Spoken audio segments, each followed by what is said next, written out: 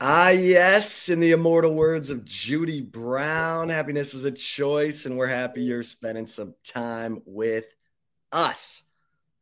Look at my man, Zay Collier. You see me? Yeah, I'm out Dude, here, man. I'm outside. I You know feel what I'm like saying? I'm meeting a whole new man today. Oh yeah. Oh yeah. You're definitely seeing all the five head, but I'm still smooth and clean and the skin tone glistening. And yeah, man, we're outside. We're here.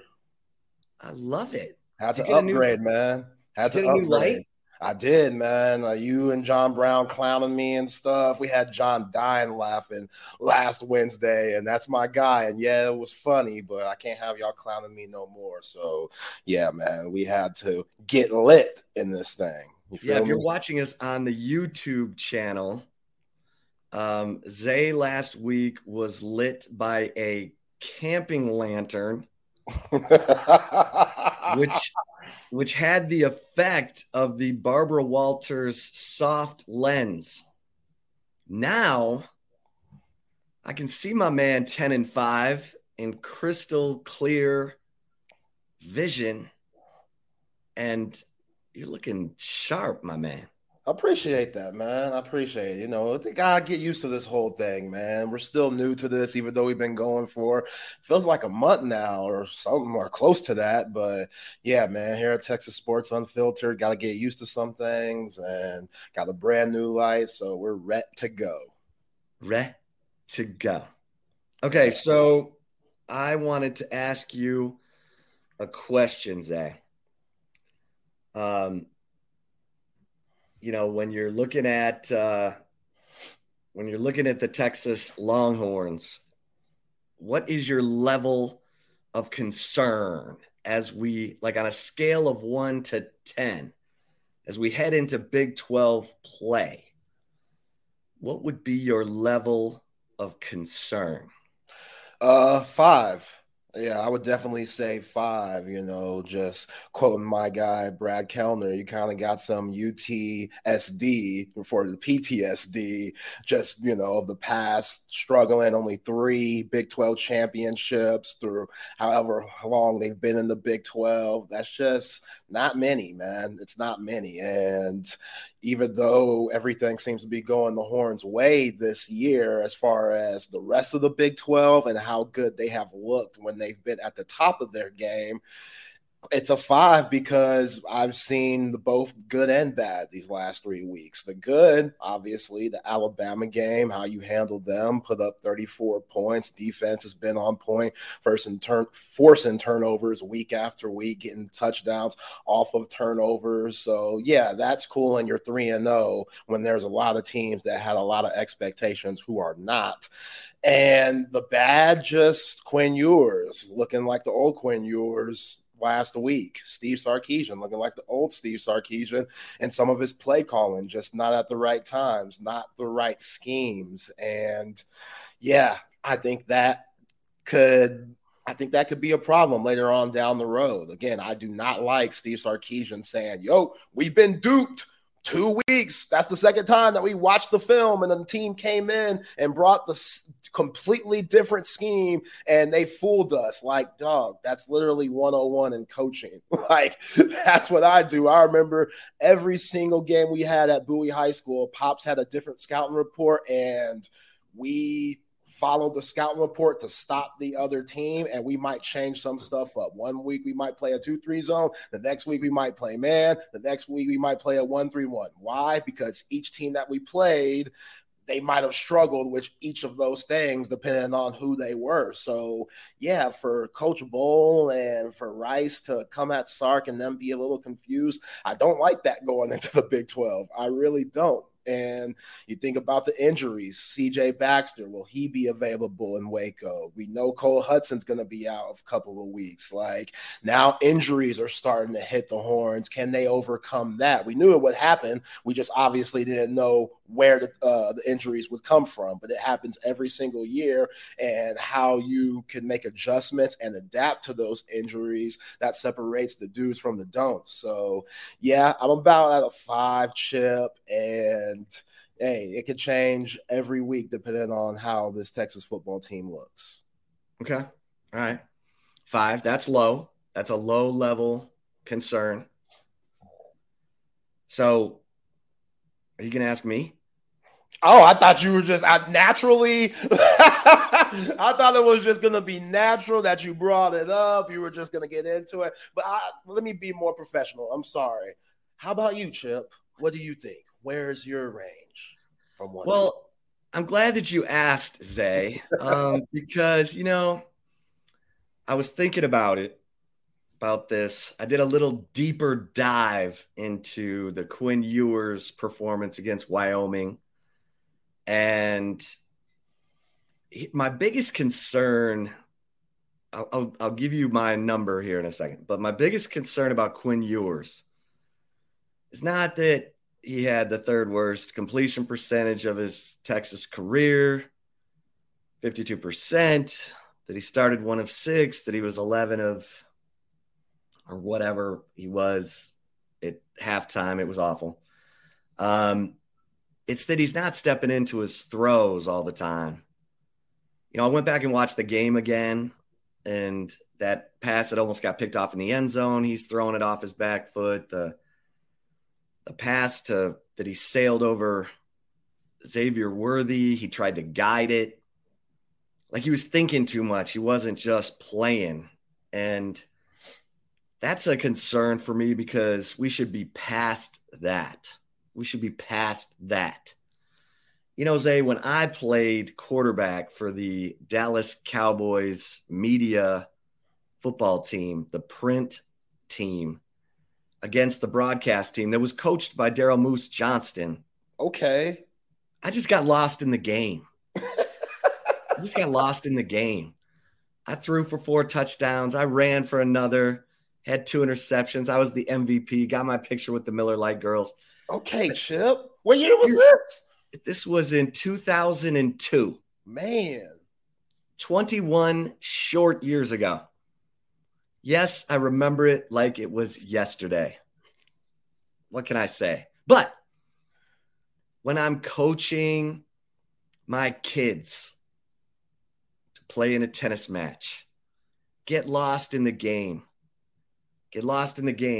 And Quinn Ewers was not lost in the game. He was just lost at times last week against Wyoming. And look, I'm fully expecting every damn team Texas plays the rest of the way to throw some of that 3-8 cloud at Texas just to see how they respond to it. Because it took Texas so long to get going against Wyoming that people are going to be like, you know what? Let's do it. I'm fascinated to see what old Dave Aranda does from Baylor, because that's his side of the ball. He's a defensive guy. He fired his coordinator after last season, Ron Roberts, which we'll get to Baylor in a minute because some of their decision-making is a little shoot, ready, aim. But I would put my level of concern at a 6. Because I said coming into the year, I wanted to see how Steve Sarkisian, A, runs the ball.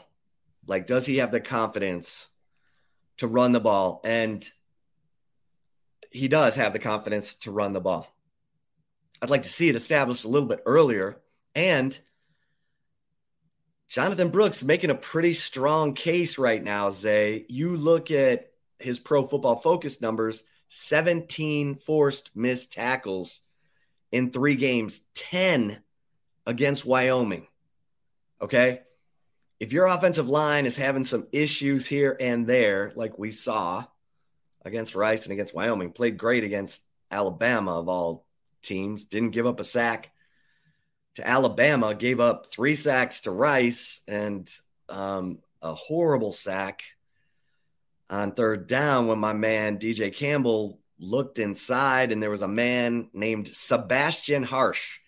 How do you let a man named Sebastian Harsh treat you harshly and go right by you and throw your quarterback to the ground?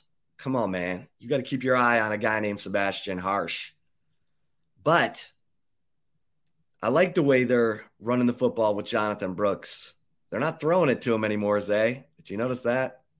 Yeah, they didn't throw it to him. I mean, even though some of his touchdowns that we've seen have been screen Yeah. passes, so he Yeah. can catch the ball. It's just, kind of like a lot of these guys on this team, they just get caught in dropping it every once in a while. And I get it, they're human, but then on the other side, you're a wide receiver, you're a running back, you're an offensive football player. The reason why you're brought here to play is to do everything: catch the ball, run the ball, yards after catch, run crisp routes. Like, we expect high level, just eliteness when you come here at Texas. And when you beat yourself, it is alarming, which is why you have them at a 6 and I have them at a 5. Like, there's still a lot of things that this team needs to, take care of. And you think about DJ Campbell, well, you're the man now. All those split reps and stuff, over with at the most important time of the year. Now you have even more of a bullseye on your back, and you're coming in the Waco, a team where Dave Aranda, all he's asked is y'all better beat Texas. That's all he's been asked. You could lose every game, Dave, and if you beat Texas on their way out, shoots, man, you might get an extension. Like, that's how they're treating it. So, I mean, Quinn Ewers, man, I do not like him reverting back to old habits. Like, again, I don't know how my man didn't pick that off, the one in the end zone. Like, that seemed like a very simple, just interception catch. But he was probably shocked that, like, wow, this guy really threw this duck up to me. I can't believe it. And yeah, the Horns were fortunate, but yeah, that 3-3-5 defense, that's always been a struggle for Quinn Ewers and Steve Sarkisian. And the more that they've seen it, it seems like they just can't get away with it. At the end of the day, I'm with you, Chip. You got to establish the run early. When you see that and you see only 3 guys rushing after you, like, you got to run the football. And I think Jonathan Brooks, he has earned the RB1 spot. Like CJ Baxter, hopefully he gets healthy as soon as possible. But I'm not necessarily like eager to see him with the way Jonathan Brooks is playing. If that's going to take some of 24's reps, like, that doesn't make sense to me for a guy that's, CJ Baxter. I know there's a lot of promise, 5-star coming out of Florida. I get that. But like a lot of guys, including Jonathan Brooks, sometimes you have to wait your turn. And I'll say this about Jonathan Brooks too. You mentioned the missed tackles, 10 missed tackles against Wyoming. When you have one of the greatest ever at avoiding tackles in front of you these last few years and Bijan Robinson, you pick up on some of that stuff. Like, becoming a student of the game, that's very smart. If you want to be the best, you need to, take away what some of the greats do. Take a little bit of Barry Sanders, a little bit of sweetness, Walter Payton. I know that's before a lot of these guys' time, including myself. But if I was a running back, hell yeah, I'd be looking at sweetness film. Ricky Williams film, Priest Holmes film, the list goes on, Chip. So for him to watch Bijan Robinson do what he does, like we saw it this weekend in the NFL for Bijan, he went crazy. Jonathan Brooks, he should be able to pick up on those things. And you've seen it here this season in 2023, finally getting it going, especially in that fourth quarter for the Longhorns. Sark can rely on the run game a little more to balance things out. So when teams throw that 3-3-5 defense at you, you got something for it. Yeah. Yeah. That's the answer. They're inviting you to run. So run. We got this question from my man, Ralph. Chip, what did you think of Sark's reply to your first question at yesterday's press conference? Yeah, I asked Sark about if Quinn Ewers' eyes are in the right place. Is he going through his progression correctly? And Sark was like, "What are you asking me?" And I was like, well, it looked like a couple times he threw deep when he had dudes open underneath. And Sark just said, the whole passing game needs to get better. So I don't think Sark was up for the deep dive into the passing game. Sark said he's going to get it fixed. So we'll see. But this question also comes in from our man CB. What's up with the no wide receiver rotation? They didn't call on me for a second question because I was going to ask about Isaiah Neyor. How's he doing? Like, anything we need to know? Because that man ain't seen the field since Rice. And he didn't get on the field until Malik Murphy was on the field. So I'll ask Sark about that on Thursday because, these dudes are talented. They've made big plays. Through the course of their time at Texas. Jordan Whittington has had a few drops, man. I think it's not like a fifth year guy. That drop that he had when he was going into motion and Quinn threw it on his right side. So he's going more east-west, and he's trying to catch it on his right side and then turn around left to go back upfield. That's a tough one. That's a tough one. I wish Quinn would throw it in front of him so we have some momentum to keep going up the field. But him having to turn behind him, knowing that somebody he can't see whoever's coming. Again, you have to catch it. It hits your hands. You are a wide receiver, but yeah, Quinn didn't make that one easy for him at all, and that was a weird call from Sark. Quinn threw it a little bit behind A.D. Mitchell on a pass where Mitchell got squared up and flattened.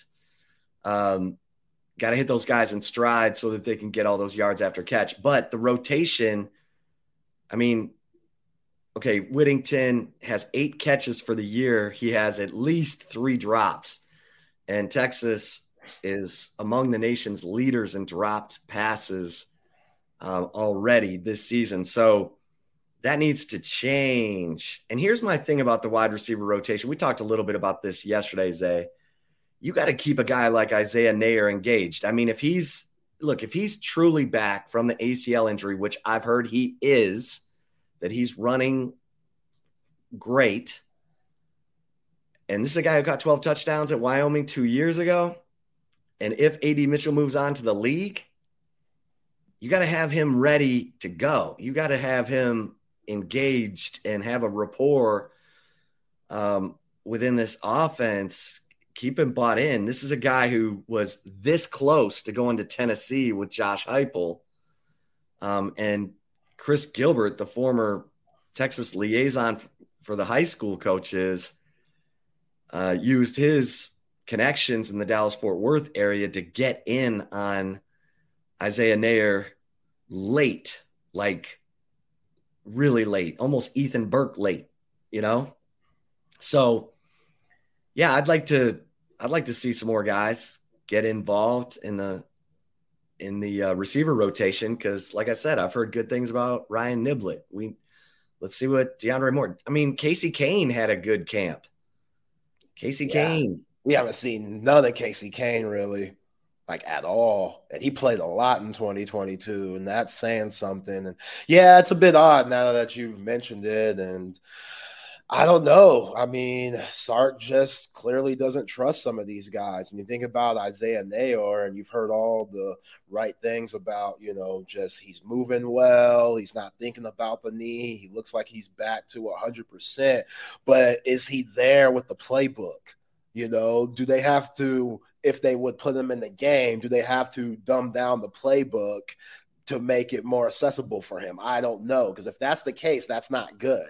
If you if you can't release the whole bag because guys are struggling with the playbook and they don't know where they're supposed to be and they're not in the right position, then that's tough. That's tough because now you're making it a lot easier for this defense to stop you because they can know what's coming. They can see, by what formation you're in, watching film and stuff. You never want to be basic. And one thing that Steve Sarkisian, what separates him is that his playbook is just crazy. And he has so many different things going on and so many different things you could do. And it's very complex. So if you don't get it, then I think this is what you're seeing with that wide receiver group. They can't trust you.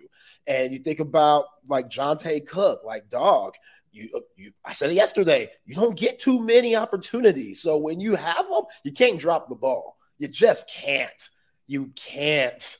Like Casey Kane, all the drops that he had last year, we don't see him at all this year. I don't even know if he's had a catch. We might have to go back to week 1, and I still don't remember. Like, people probably looking for 88. Nah, y'all, he's number 8 now. Folks probably don't even know that, Chip, because you don't see him on the field. So I'm thinking about those Alabama teams, and Jerry Jeudy.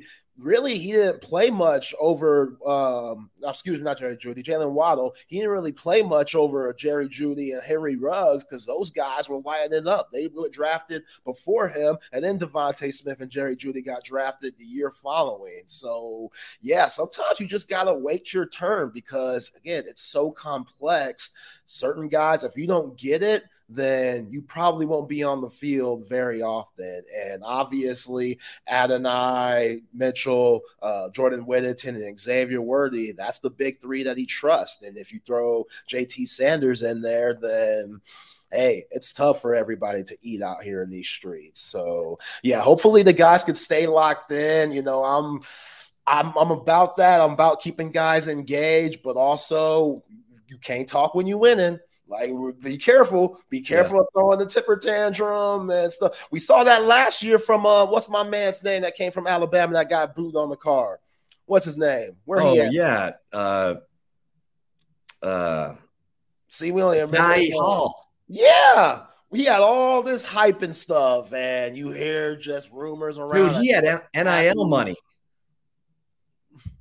Just stealing money from the university. So, hey, you got to buy in. You got to have it all figured out, and it takes a lot to earn Sark's trust. And well, let me tell you how Saban goes. Let me tell you who's going to eat this week.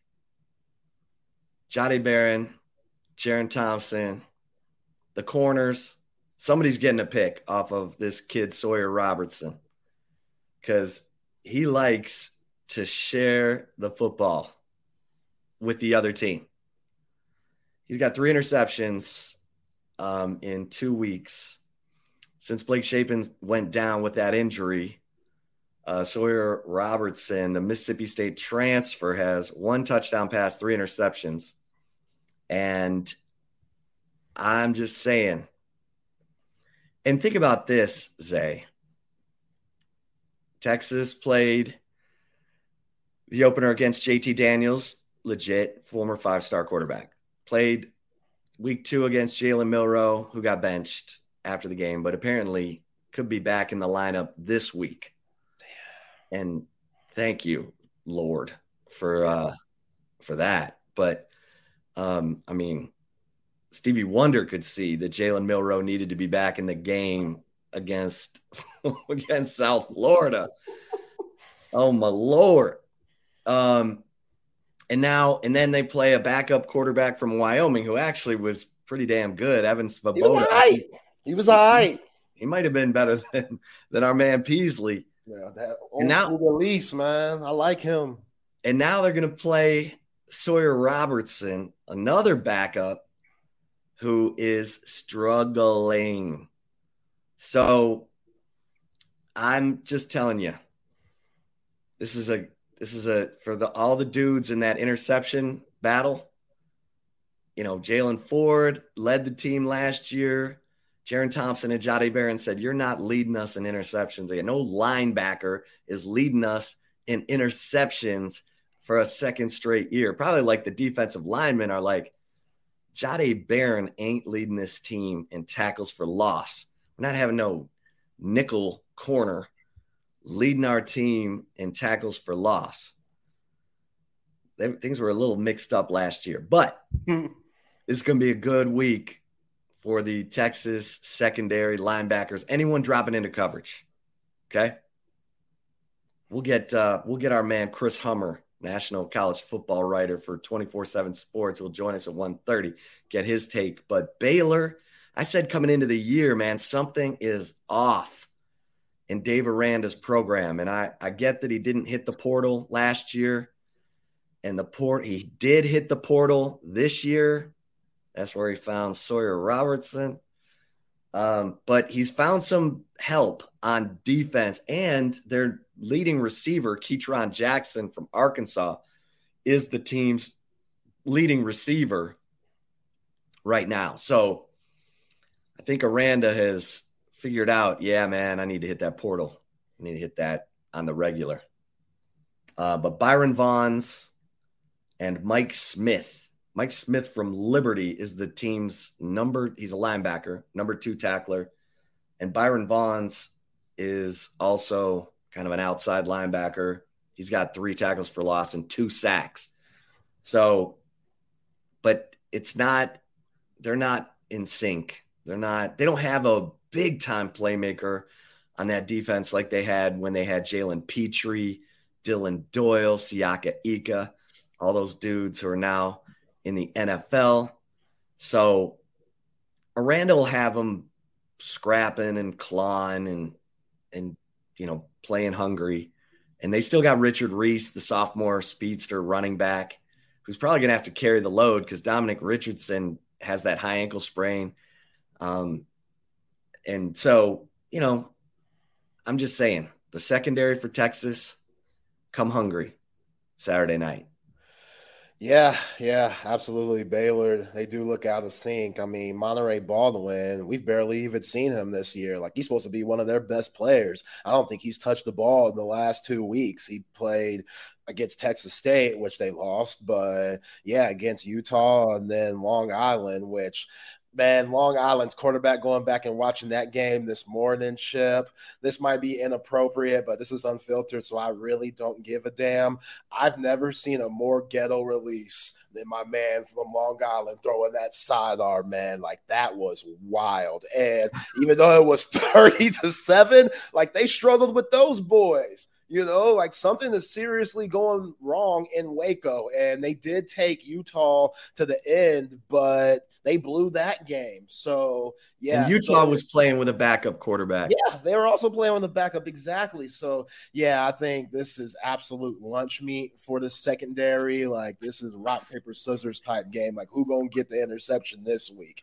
Because Sawyer, Robertson, whatever, that dude is going to just throw some ducks. One of the passes that he threw in the Utah game was just, wow, bro, come on. And horrible. He's a little fleet of foot. He can run a little bit. When he was coming out of high school, he was a pretty 4-star, highly ranked player, and he was more of a pro-style guy, but he'll run, he'll take off. And, yeah, I think just a lot of these teams in the Big 12, when they face Texas, a lot of their defense will be holding the ball so Texas offense can be on the field. Like, if you could rack up those drives that Wyoming did in the third quarter where it's 10-something minutes and it's 17 plays and stuff, so these, this Texas offense doesn't get the ball and have opportunities. I mean, only 52 plays, only 52 snaps for this Texas offense against Wyoming when they averaged around 70. Like, that's an issue.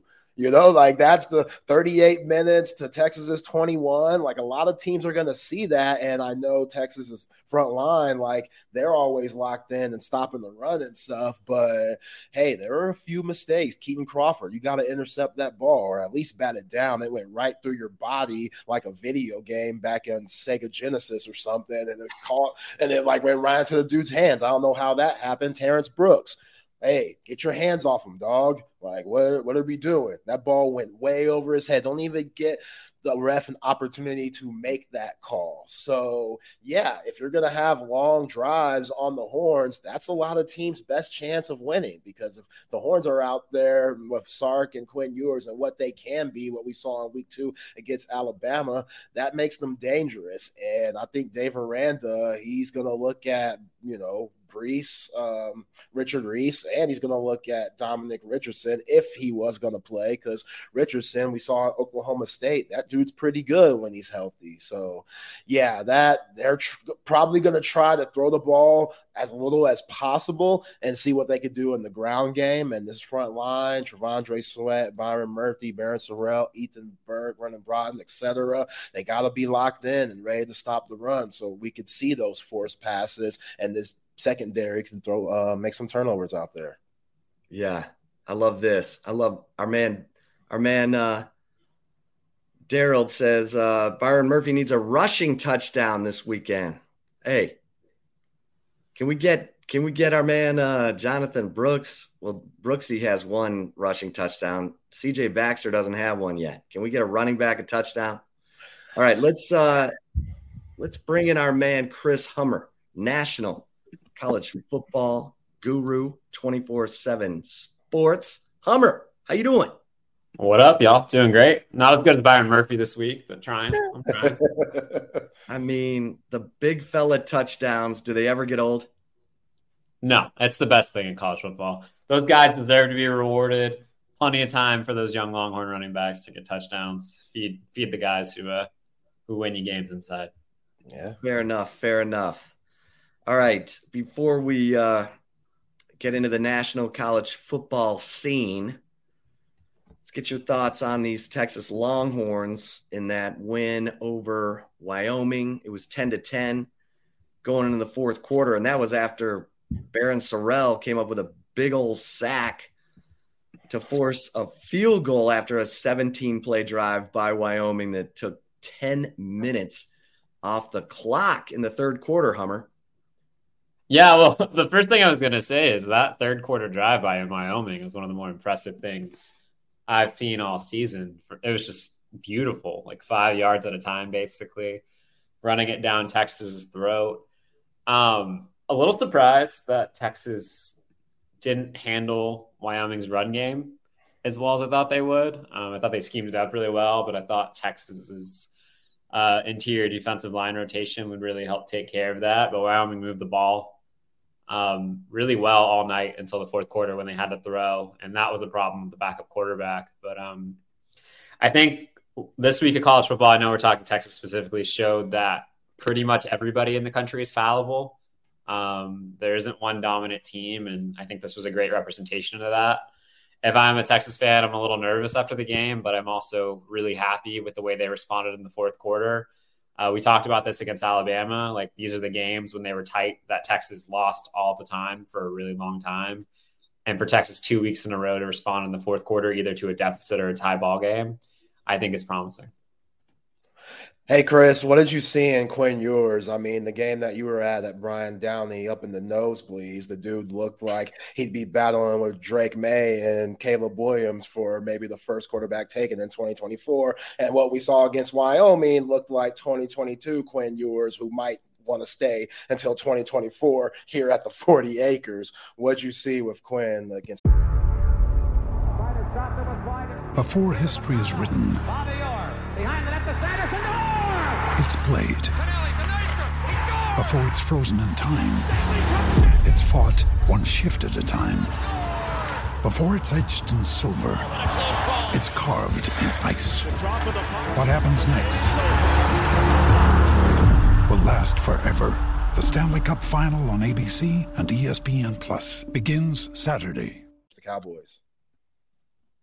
A little inconsistency. I mean, Quinn is one of the most talented quarterbacks in the country, without much question, but he's also one of the more inconsistent quarterbacks in the country. And I think this week was a good reminder of that for Texas fans. I'd still rather bet on Quinn Ewers than a lot of other quarterbacks in the FBS, but I think this was a game that represented that if Texas isn't ready to play, and that includes their quarterback, they can get beat most weeks. And we're about to enter a Big 12 stretch where Texas can get beat most weeks. Texas is going to be favored in every game, and justifiably so, but this team is not infallible. And I didn't really think Quinn put the ball in jeopardy a lot. I think he only had one throw that I can remember thinking that could have been a turnover, but he just wasn't sharp. He didn't connect on a lot of those deep balls you'd like him to see in matchups like this. And I thought the offensive line in front of him was just okay as well, which shouldn't help. So, yeah, I mean, it was an uneven performance by Quinn Ewers, but it's really nothing new, I guess, if you're following the Quinn Ewers experience at Texas. Talking to Chris Hummer, national college football guru, 24/7 sports. And Hummer, Baylor. Like, I came into the year thinking Baylor, there's something off about Baylor. And obviously now Blake Shapen is hurt. You got Sawyer Robertson in there. He's completing 45% of his passes. I mean, that is record scratch bad. But, you know, Randa fires his defensive coordinator, Ron Roberts, after last season.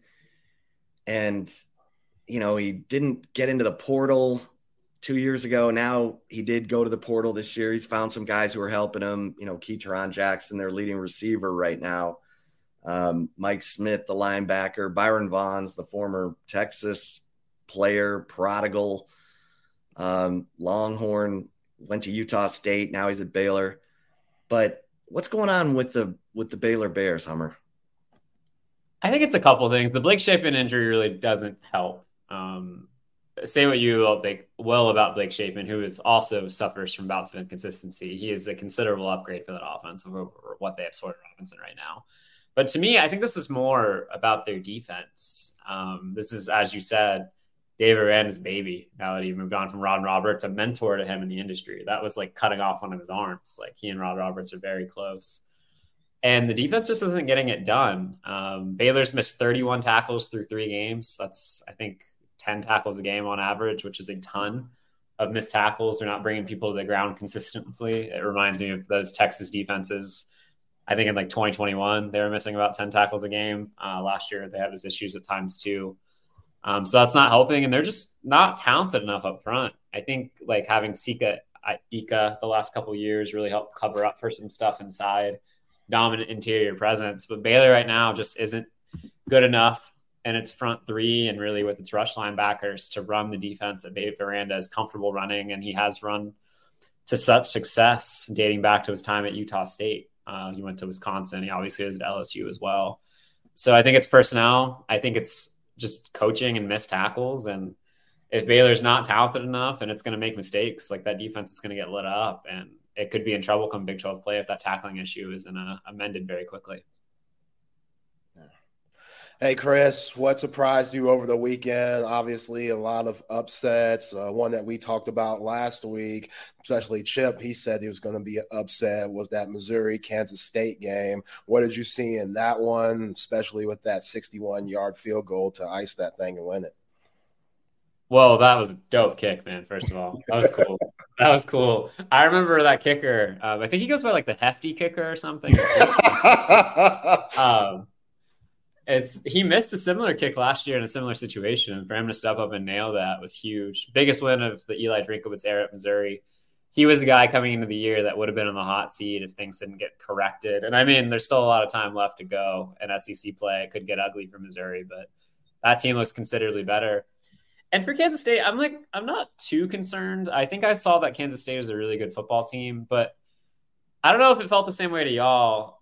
Everything just kind of feels a little hard for them on defense or on offense sometimes. It is just Picker the kicker. Thank you. Thank you, CB. That is great. I love that.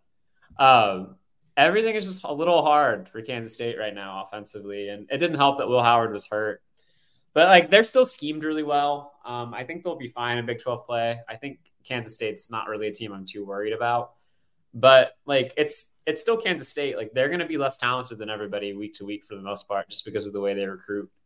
They're super well coached, but this was an example of it. Like, they had athletes, Missouri did specifically, like Luther Burden, who made the difference in the game, and Kansas State just got beat one too many times when they seemed open. How about our man Mike Gundy and Oklahoma State getting beat 33-7 at home by the Fun Belt, South Alabama, which I did call this game. You did. I didn't think it was going to be 33-7, for God's sake. Hummer, what is going on in Stillwater? I did not watch this game. I was not on my calendar. And then I'm just looking at the box score, and I remember watching the plays back, and they don't have a quarterback. Oklahoma State's offense is ugly with a capital U right now. And it's a tough thing to see because they had a starting quarterback who was pretty decent named Spencer Sanders, and he's just sitting on the bench over in Oxford, Mississippi right now. And I think the reason why that split happened, and there's a couple of things, but what I kept hearing consistently is a lot of players on that offense were not happy about the direction of the offense moving forward. Mike Gundy did not make any changes this offseason. His offensive coordinator is still in place. The structure is still in place as it was. And I think you're seeing the result of that. Like, Oklahoma State can't move the football. I think their quarterbacks averaged 3.3 yards per pass last week, which is laughably low. That's not even a good run average. They can't run the ball right now either because people are stacking the box. And no offense to Gunnar Gundy, Mike Gundy's son, former walk-on quarterback. Like, if he is your starting quarterback going into Big 12 play, you're in a lot of trouble. And Oklahoma State is in a lot of trouble right now. Wait, coaches' kids don't go to school for free? They're wasting the scholarship on them? No, he was a walk-on. He was a walk-on, I think. Okay. He might have got put on scholarship eventually. I don't know the distinction, but he did come to Oklahoma State as a walk-on. So that man and I'm 40 money is still helping him out a little bit. All right, my other upset alert last week was Iowa State against Ohio, and Ohio gets it done.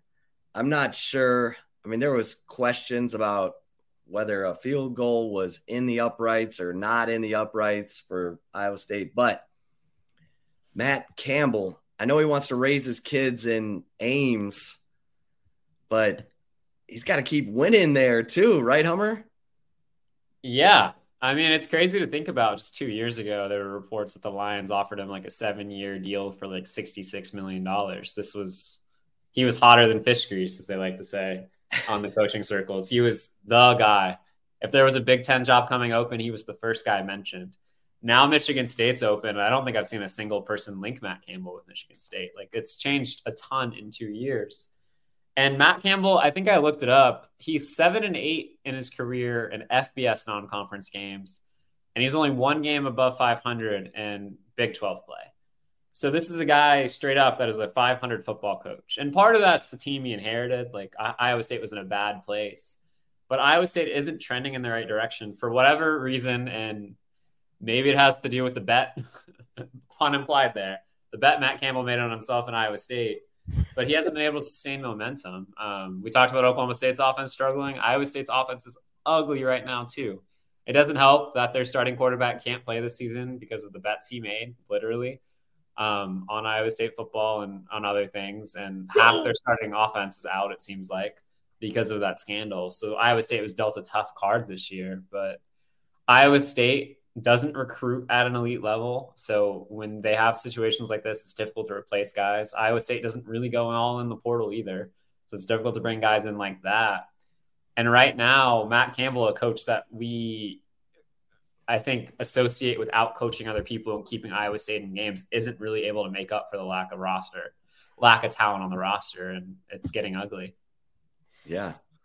Now he goes from almost making $70 million in the NFL to anger management classes because he wants to fight fans and stuff. That's just a disgrace, Hummer. Like, have you seen anything like that before from a head coach?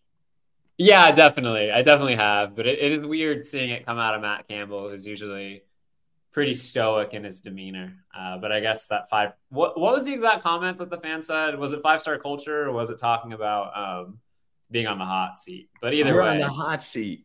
Yeah. Like, who cares what that fool thinks? 100%. And to be fair, it would take a lot for Matt Campbell to go on the hot seat. His contract is pretty ironclad there. And I don't really know who Iowa State would get that's better than Matt Campbell. It's not like this is going to be a quick death for Matt Campbell or anything like that, but it definitely needs to get better. Iowa State can't finish at the bottom of the Big 12 2 years in a row. Yeah, speaking of coaches' kids, Christian Corona giving some love to the one and only Zay Collier. I'll bring that back up for the right call as well. Yeah, I appreciate that. Hummer, what were you averaging a game in high school, Zay? My senior year, obviously my best year, was 14 points a game. So that's legendary stuff right there. 14 and 7. It was solid, man. I'm kind of like Quinn Ewers, though. For the big games, Hummer, I stepped up. If we're playing down the competition, I might have a donut stat line all around. So come on, Zay. Well, donut stat line for me on the basketball court was very common in high school. So you got that on me. Yeah. Hey, Hummer, Billy Napier. That's a big game for them, beating Tennessee. I did not expect that. I know it's been a long time since the Vols gone into, Gainesville and got a dub, but that streak continues with what we saw on Saturday. That was surprising. Yeah, I think that game is interesting. I don't think Tennessee's very good. I think Tennessee's over-under this year was 9.5, and I thought that was one of the safest bets in college football. Tennessee lost a ton of talent off last year's team. And I hate bringing this up because it feels it feels tough to say about Joe Milton, but there's a reason why he's been benched twice in his career. Like, he's got one of the best arms in college football. If you just watched him stand there in shorts and throw the football, you would think he was a Greek god literally put on this planet to play. But you have to have touch, you have to have accuracy, and he lacks both. And I think Tennessee's offense is really struggling for that. And then when you add in the fact that their defense hasn't really stepped up to compensate it, I think what Tennessee really is this year is probably a 7 or 8 win team. I didn't think this was particularly surprising. And I didn't honestly think Florida played that well. I thought they played fine. I think they did enough. And I think Graham Mertz is literally the definition of doing enough for you. I think in the context of what Billy Napier and his staff have put around him, he's good enough. But I think both of these teams are headed for probably 7 to 9 wins this season. And I think it's great news for Georgia, because Georgia, I think, looked pedestrian at times on Saturday, but like in the SEC East, where there isn't really a ton of competition to fight against, I think Georgia's in great shape. All right, Hummer, who are you picking? Texas Tech at West Virginia. I would still go Texas Tech. I think Texas Tech is a better team, but I have been impressed by what I've seen from West Virginia this year. I think they're going to get a lot of credit for that Pitt win, and justifiably so, but Pitt is really, really bad right now. I just trust Texas Tech's offense a little bit more. I could trust them to consistently put up points, and I can't say the same thing about that West Virginia. Some of these passing attacks, y'all, in the Big 12 are so bad. Like, I don't know how much Texas fans are watching Iowa State, Oklahoma State, and West Virginia, but those 3 teams putting the ball in the air, it is a struggle. This is not the Big 12 of 10 years ago when you're watching those offenses. Patrick Mahomes might not be stepping through the door, but I definitely don't see Geno Smith in West Virginia or some of these other teams. So it is bad right now. So I'll go Red Raiders on the road. Yeah, we were talking about it. What teams even threaten Texas to get into a shootout? You know, like Kansas, I think, is legit because they got some playmakers. They got some speed. Dylan Gabriel, Oklahoma.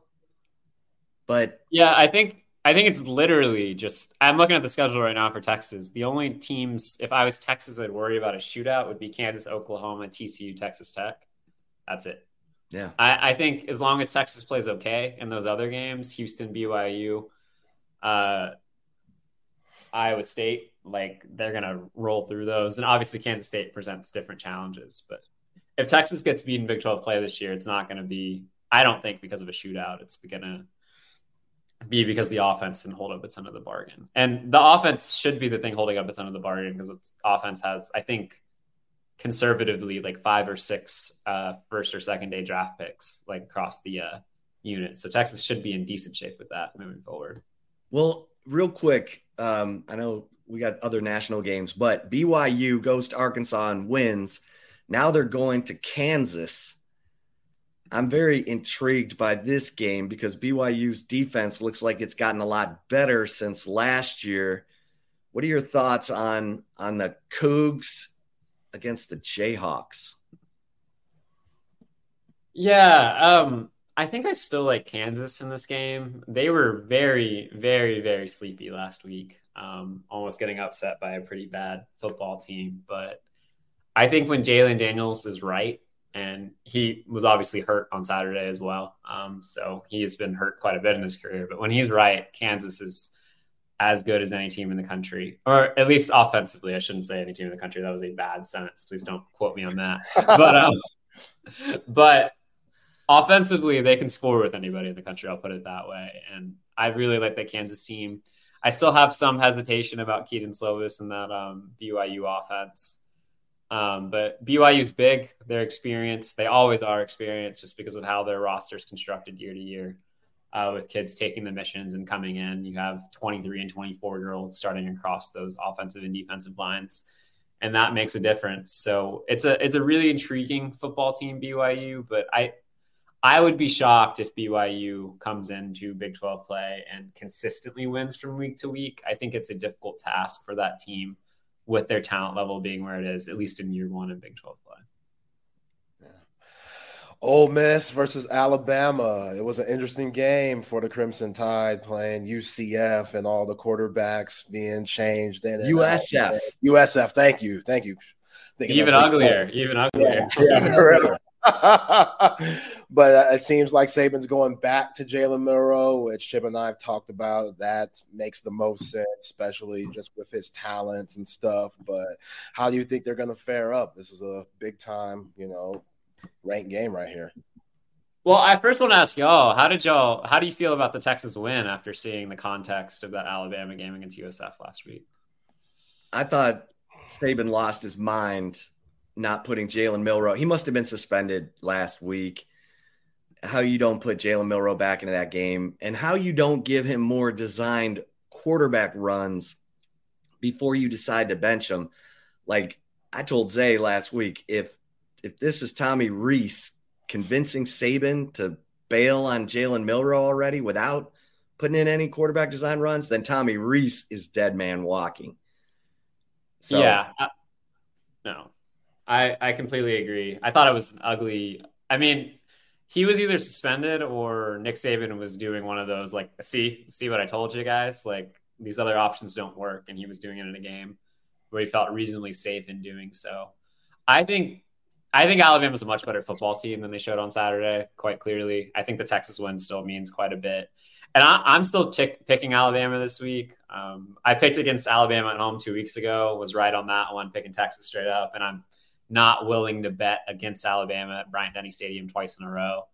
I think Jalen Milroe makes a difference for that offense. I hope for Alabama's sake, they scheme a little more to Jalen Milroe's strengths this week. And I think if you do that with that defense playing at a pretty good high level, I think it just got worn down by Texas and some of its skill talent. I think Alabama rebounds this week and wins against Ole Miss. Also, Lane Kiffin's just talking a ton, which is not new, but like that was one of the weirdest stories I've seen in a long time. Like Lane Kiffin essentially saying that Travaris Robinson was calling that defense and not the actual defensive coordinator. That is some next level mind game stuff from Lane Kiffin right now. I'll tell you what. All right, Auburn at A&M, Hummer. This is an 11 a.m. game. The Aggies are favored by 7. This game's on ESPN at 11 a.m. on Saturday. Your thoughts? Yeah, this is a game of a team that can't score versus a team that can't stop anybody. So I don't know which immovable force will stop the other one in this one. A&M's pass defense has been atrocious so far this year. We saw that in the Miami game, and Auburn can't move the ball. They don't have the receivers to do it. They don't have the offensive line to do it. They don't really necessarily have the quarterback to do it, even though Peyton Thornton's decent. I like A&M here. I think A&M is still a good football team, despite what that defense showed against Miami. I think A&M has the front 7, at least, with their talented defensive line to slow down the Auburn run game, which is the only thing that's been working this year. Auburn lost one of its best secondary players earlier this week for a couple weeks to an injury. I think this game sets up for A&M to win at home and get a little bit of momentum heading into the heart of SEC play. Ohio State, Notre Dame, big-time top 10 matchup. It seems like Ryan Day's crew is starting to figure some things out and just giving it to all their weapons, especially Marvin Harrison Jr. But, hey, Marcus Freeman, those guys play hard for him. Sam Hartman, he's solid. What do you think is going to happen in this one, Hummer? I think this is the game I'm most excited for this week, just because I have a lot of unanswered questions about both teams, and they're obviously both contenders. So it feels weird to say unanswered questions, but right now, like, it would surprise some people. Ohio State has the best defense in the country in terms of yards allowed per play, at least among Power 5 teams. And this was a unit that was completely derided last year. It was a huge problem in big moments. Had Ohio State's defense played a little better last year, they win the national championship. I have no doubt about that. And for Notre Dame, I think this is an interesting test because it's really the first time we're getting to see Sam Hartman against quality competition. No offense to NC State. This should look like a much different Notre Dame team in these big spots with Sam Hartman under center, but we need to see it first. I picked this game already this week. I did a cop-out. I like Ohio State to win straight up, but I think the line is 3.5, and I take Notre Dame with the points. So I'm not feeling super confident either way. I just think Ohio State is the slightly better football team right now. All right, we got Colorado at Oregon. Colorado, the storylines just keep coming. Shedeur saying I went Tom Brady mode. He and I are friends. We're the same. He's flashing his watch. He's I mean, you can't take your eyes off of Colorado, but are they about to get leveled by Oregon, or do they have something left even without Travis Hunter? Man, I don't know. I've been wrong on Oregon every single week, Chip. So like, you shouldn't even ask me this question. I picked Oregon, and I picked Oregon big this week. I think without Travis Hunter, that already questionable Colorado secondary is in a lot of trouble. Oregon is by far the best team that Colorado's played so far this year. That's a tough place to play at Autzen Stadium as well.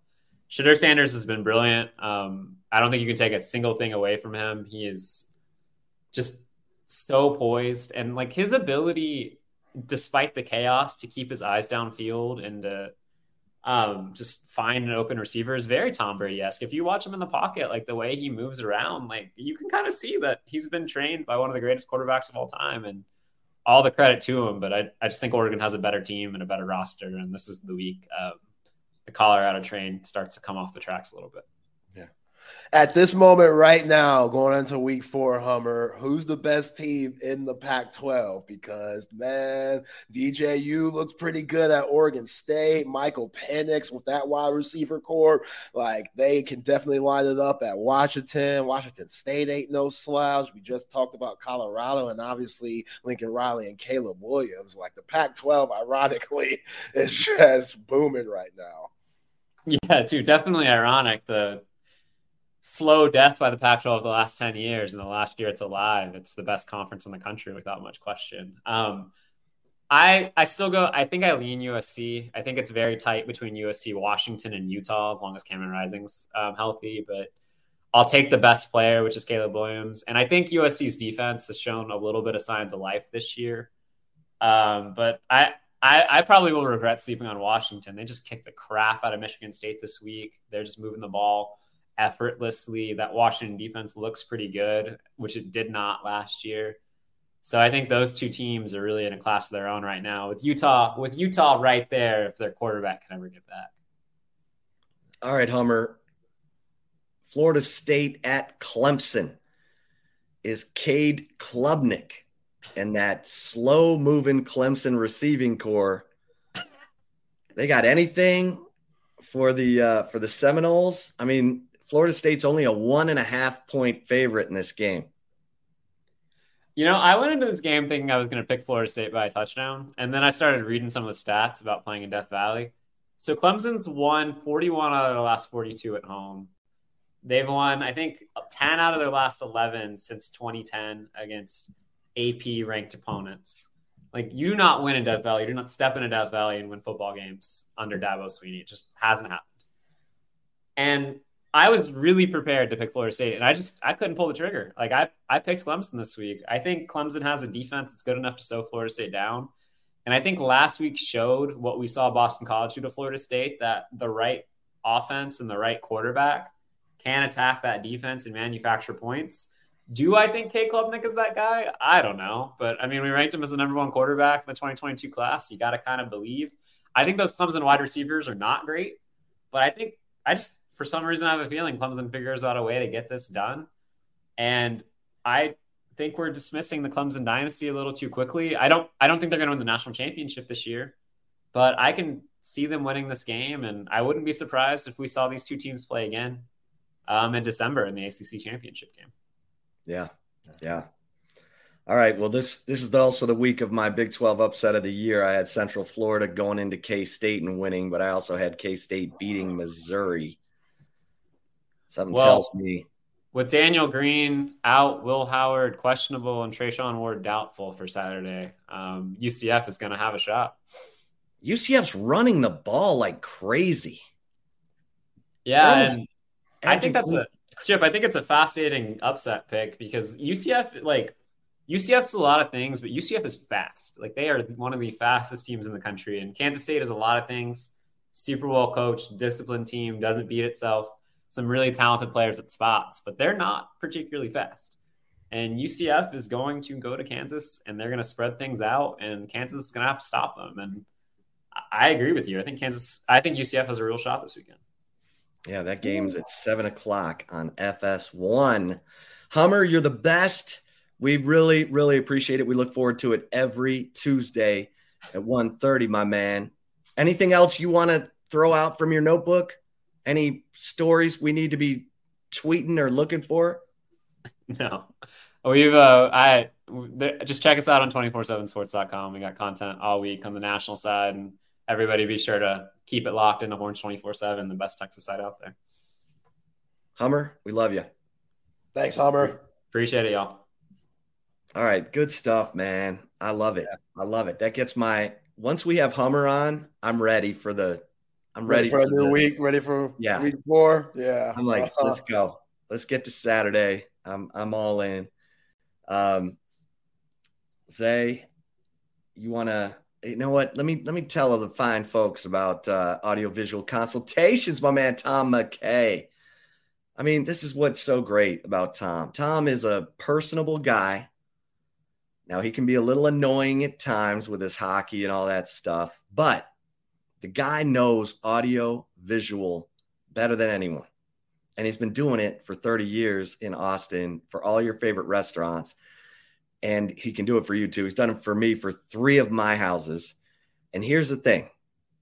All you have to do is make one phone call. Do not go looking around at televisions because, I mean, you can so that you can say, hey, I see what's this box store has 80-inch screen for this much. And then Tom will say, okay, I'm going to beat that price. And guess what? I'm going to come do it all for you. I'm going to bring everything to you. You don't have to do a thing. All you had to do was call me at 255-8678. And guess what? I'm bringing the big screen, the surround sound. You want surveillance. You want electronic shades. Tom and his crew bring everything to you. From the free consultation to installation, it's so simple. Just get on the books for what you want and call 255-8678. Audiovisual consultations, avconsultations.com. Tell them Texas Sports Unfiltered sent you. I mean, you can say Chip Brown too, because, it's all part of it, but just tell them Texas Sports Unfiltered sent you. All right, Zay, I'm feeling a little better about my Central Florida pick after talking to Hummer. Central Florida's quarterback, John Rice Plumlee, is questionable. Yeah. Will Howard is questionable. This could be a battle of backup quarterbacks. You don't give a flip about this game.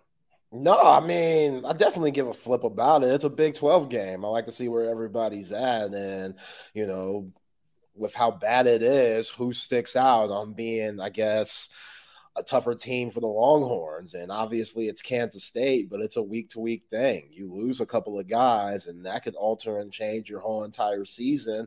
I'm not saying that's going to be Cole Hudson for the Horns, but I'm looking for a little bit of a setback. Like DJ Campbell, Steve Sarkisian talked about it. He does things where you're like, man, that's a great play. And then he does things where like, dog, you're better than that. So now that he's getting full-time minutes where he's not being in and out of the lineup, what does that look like? And, you think about UCF and you think about Kansas State not having guys.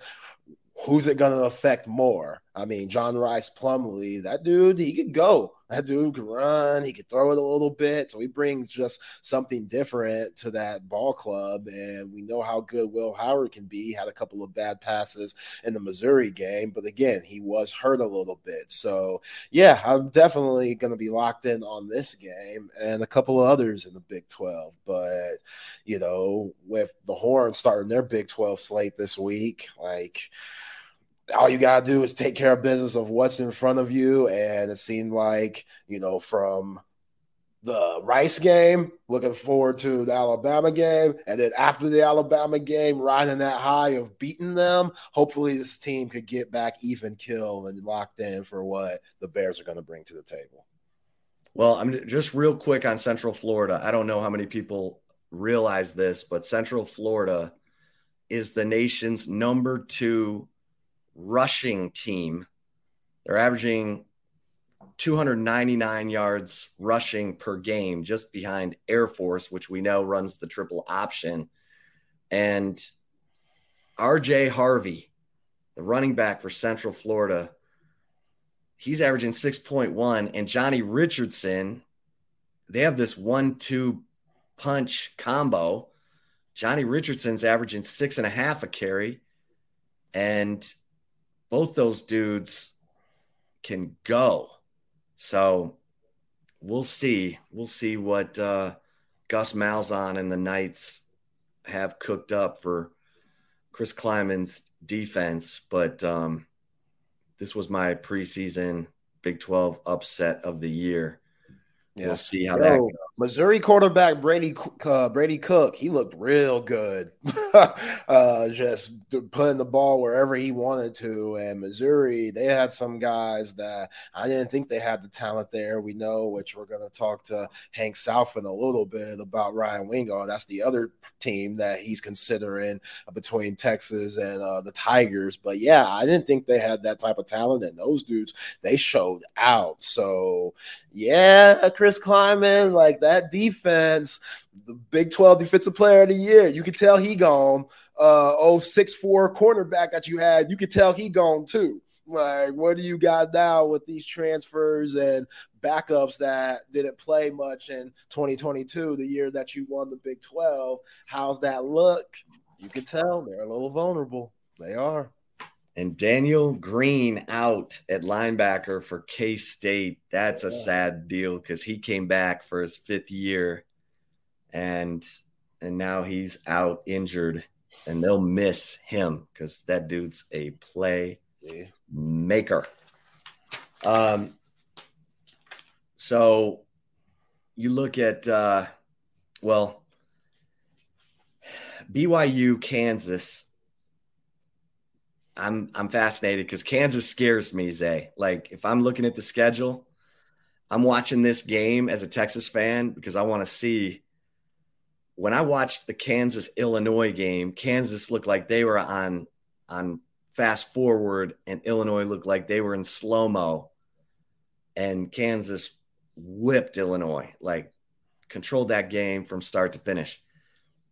I didn't get to see the BYU-Arkansas game, but I followed along with it. BYU's defense is better. And Keaton Slovis, the quarterback transfer who came in, was started at USC, went to Pitt. Now he's at BYU. He's spreading the ball around. These teams are both playing Texas in Austin, but you got to pay attention to that game because Kansas is coming in the following week, September 30th. Yeah. They got Devin Neal. They got dudes. Yeah, Neal, he's real tough. I like him a lot. And Jalen Daniels, I mean, he's what makes the Jayhawks go. And, you see BYU and their defense, they only allowed 21 rushing yards for KJ Jefferson. We know how he likes to put the ball on the ground and run guys over and stuff. And that's a big part of the Razorbacks offense. So they kept him in check. And him and Jalen Daniels, they're pretty similar on the way they like to be a fleet of foot out there.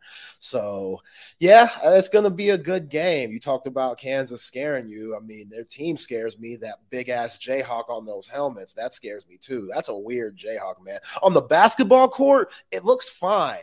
But on the jersey and the helmet, it looks remedial. It looks off. It looks like it's on the spectrum or something. Like something's off about the football Jayhawk opposed to the basketball Jayhawk. I agree. It's a weird look. I don't know what they're doing. It looks like a pelican or something. Yeah. Like the beak is way too big. Yeah, it looks like Toucan Sam had mushrooms in the Fruit Loops. It looks something's off about it. But that big ass Jayhawk in center court of Fog Allen, like that's iconic. That looks great. Like that's on the money. But yeah, on the football helmet, and they're wearing black jerseys now and stuff. I don't know. It's just Lance Leipold, he has to get that together. That just looks weird. Yeah, that's kind of a mess. Well, I definitely have my eyes on that. And then SMU at TCU, just rounding out. Well, let me ask you this. Yeah, I mean, that's probably we'll see. Rhett Lashley, I'm still trying to come around on him at SMU. Texas Tech at West Virginia, Zay. This is a fascinating game for me. I think Neil Brown's been waiting for this game. I think Neil Brown has been waiting for this game. He wants to send a message. I'm going to take West Virginia to cover in this game, if not win. What's the line? 4.5. Tech minus 4.5. Joey's not running it. I don't know what he's doing. He's not running his running backs.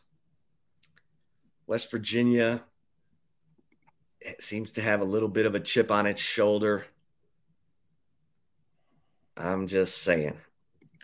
Yeah, that was such an ugly game against Pitt. I mean, they handled their business, the Mountaineers, but both quarterbacks in that game didn't throw for over 100 yards. So, yeah, that's just kind of what you're dealing with when you play West Virginia. And it's weird. Tech, man, all the hype they had coming in, Joey McGuire saying he has one of the best quarterback rooms in the country, saying that his defensive line might be better when they had a guy go first round on the D line in 2022. It's just odd for them to start this bad. And yeah, we kind of expected Oregon to come in and beat them, but obviously that Wyoming game sticks out. And yeah, like we knew they had confidence in Tyler Shuck, but maybe not this much confidence to where he's doing almost everything for that team. And I'm with you. Like, why aren't they running their ball? You know, my man, what's his name? Richardson, the running back, I don't know, 28. Like, he could go a little bit. Taj Brooks, excuse me. Yeah, he's not bad at all. Like, he hurt the Longhorns last season. So, like, I think he's all right. And if he got more touches, then, they might be looking at 2-1 instead of 1-2. But, yeah, Neil Brown, like, every game's big for him. This is the hot seat. Like, he's been on it for a while, and this seems like the season where it's make or break for him with Texas and OU now going to the SEC in 2024. Will he be around for what the Big 12 is going to look like in the future, bringing Colorado in? I don't know, but if he handles his business against the Red Raiders, then he'll probably stay in Morgantown a little bit longer. He doesn't have to have those for sale signs at the house.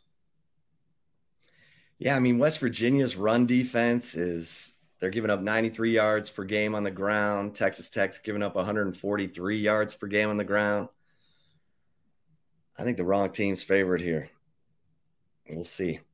See if Neil Brown can man, he was so pissed at Big 12 media days when West Virginia got picked to finish last in the league. He's like, well, these are the same idiots who picked TCU to finish 7th, and they went to the national championship game. There we go, Neil. Oh, he said, I promise you, we are not finishing in last place in the Big 12. Talk to him, Neil. Talk to him, man. Let them know. We might be second to last, but we ain't going to be last. And Pat McAfee was going off after the Penn State game on West Virginia about how, he just thinks Neil Brown doesn't know what he's doing. Come on, Neil. Yeah, that's tough because right now Pat McAfee is definitely the most famous alma mater member of West Virginia with the platform that he has. But, yeah, I don't know. I would give Neil a pass. Penn State, they're pretty good. All right, so Kansas is trying to put a scowl on the Jayhawk? Oh, I don't know about that. All right, I'm looking it up to see. I'm looking it up too. What are we talking about? It still looks like the happy-go-lucky Jayhawk. Oh, it looks like they went back to the 1941 Jayhawk. And that Jayhawk was angry? Jayhawk threw temper tantrums? And it has that big-ass beak on it. That's what I'm saying. It looks slow. Yeah, it looks bad. It looks slow.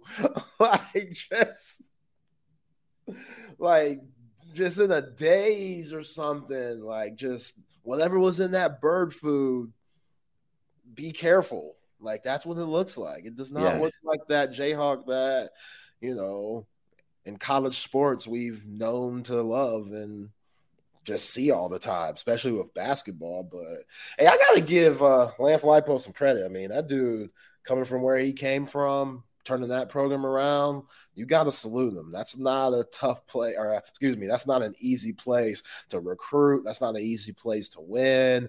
You know, obviously you're going to be in Bill Self's shadow no matter what. They just won a national championship a couple of years ago. Like it's got to be tough.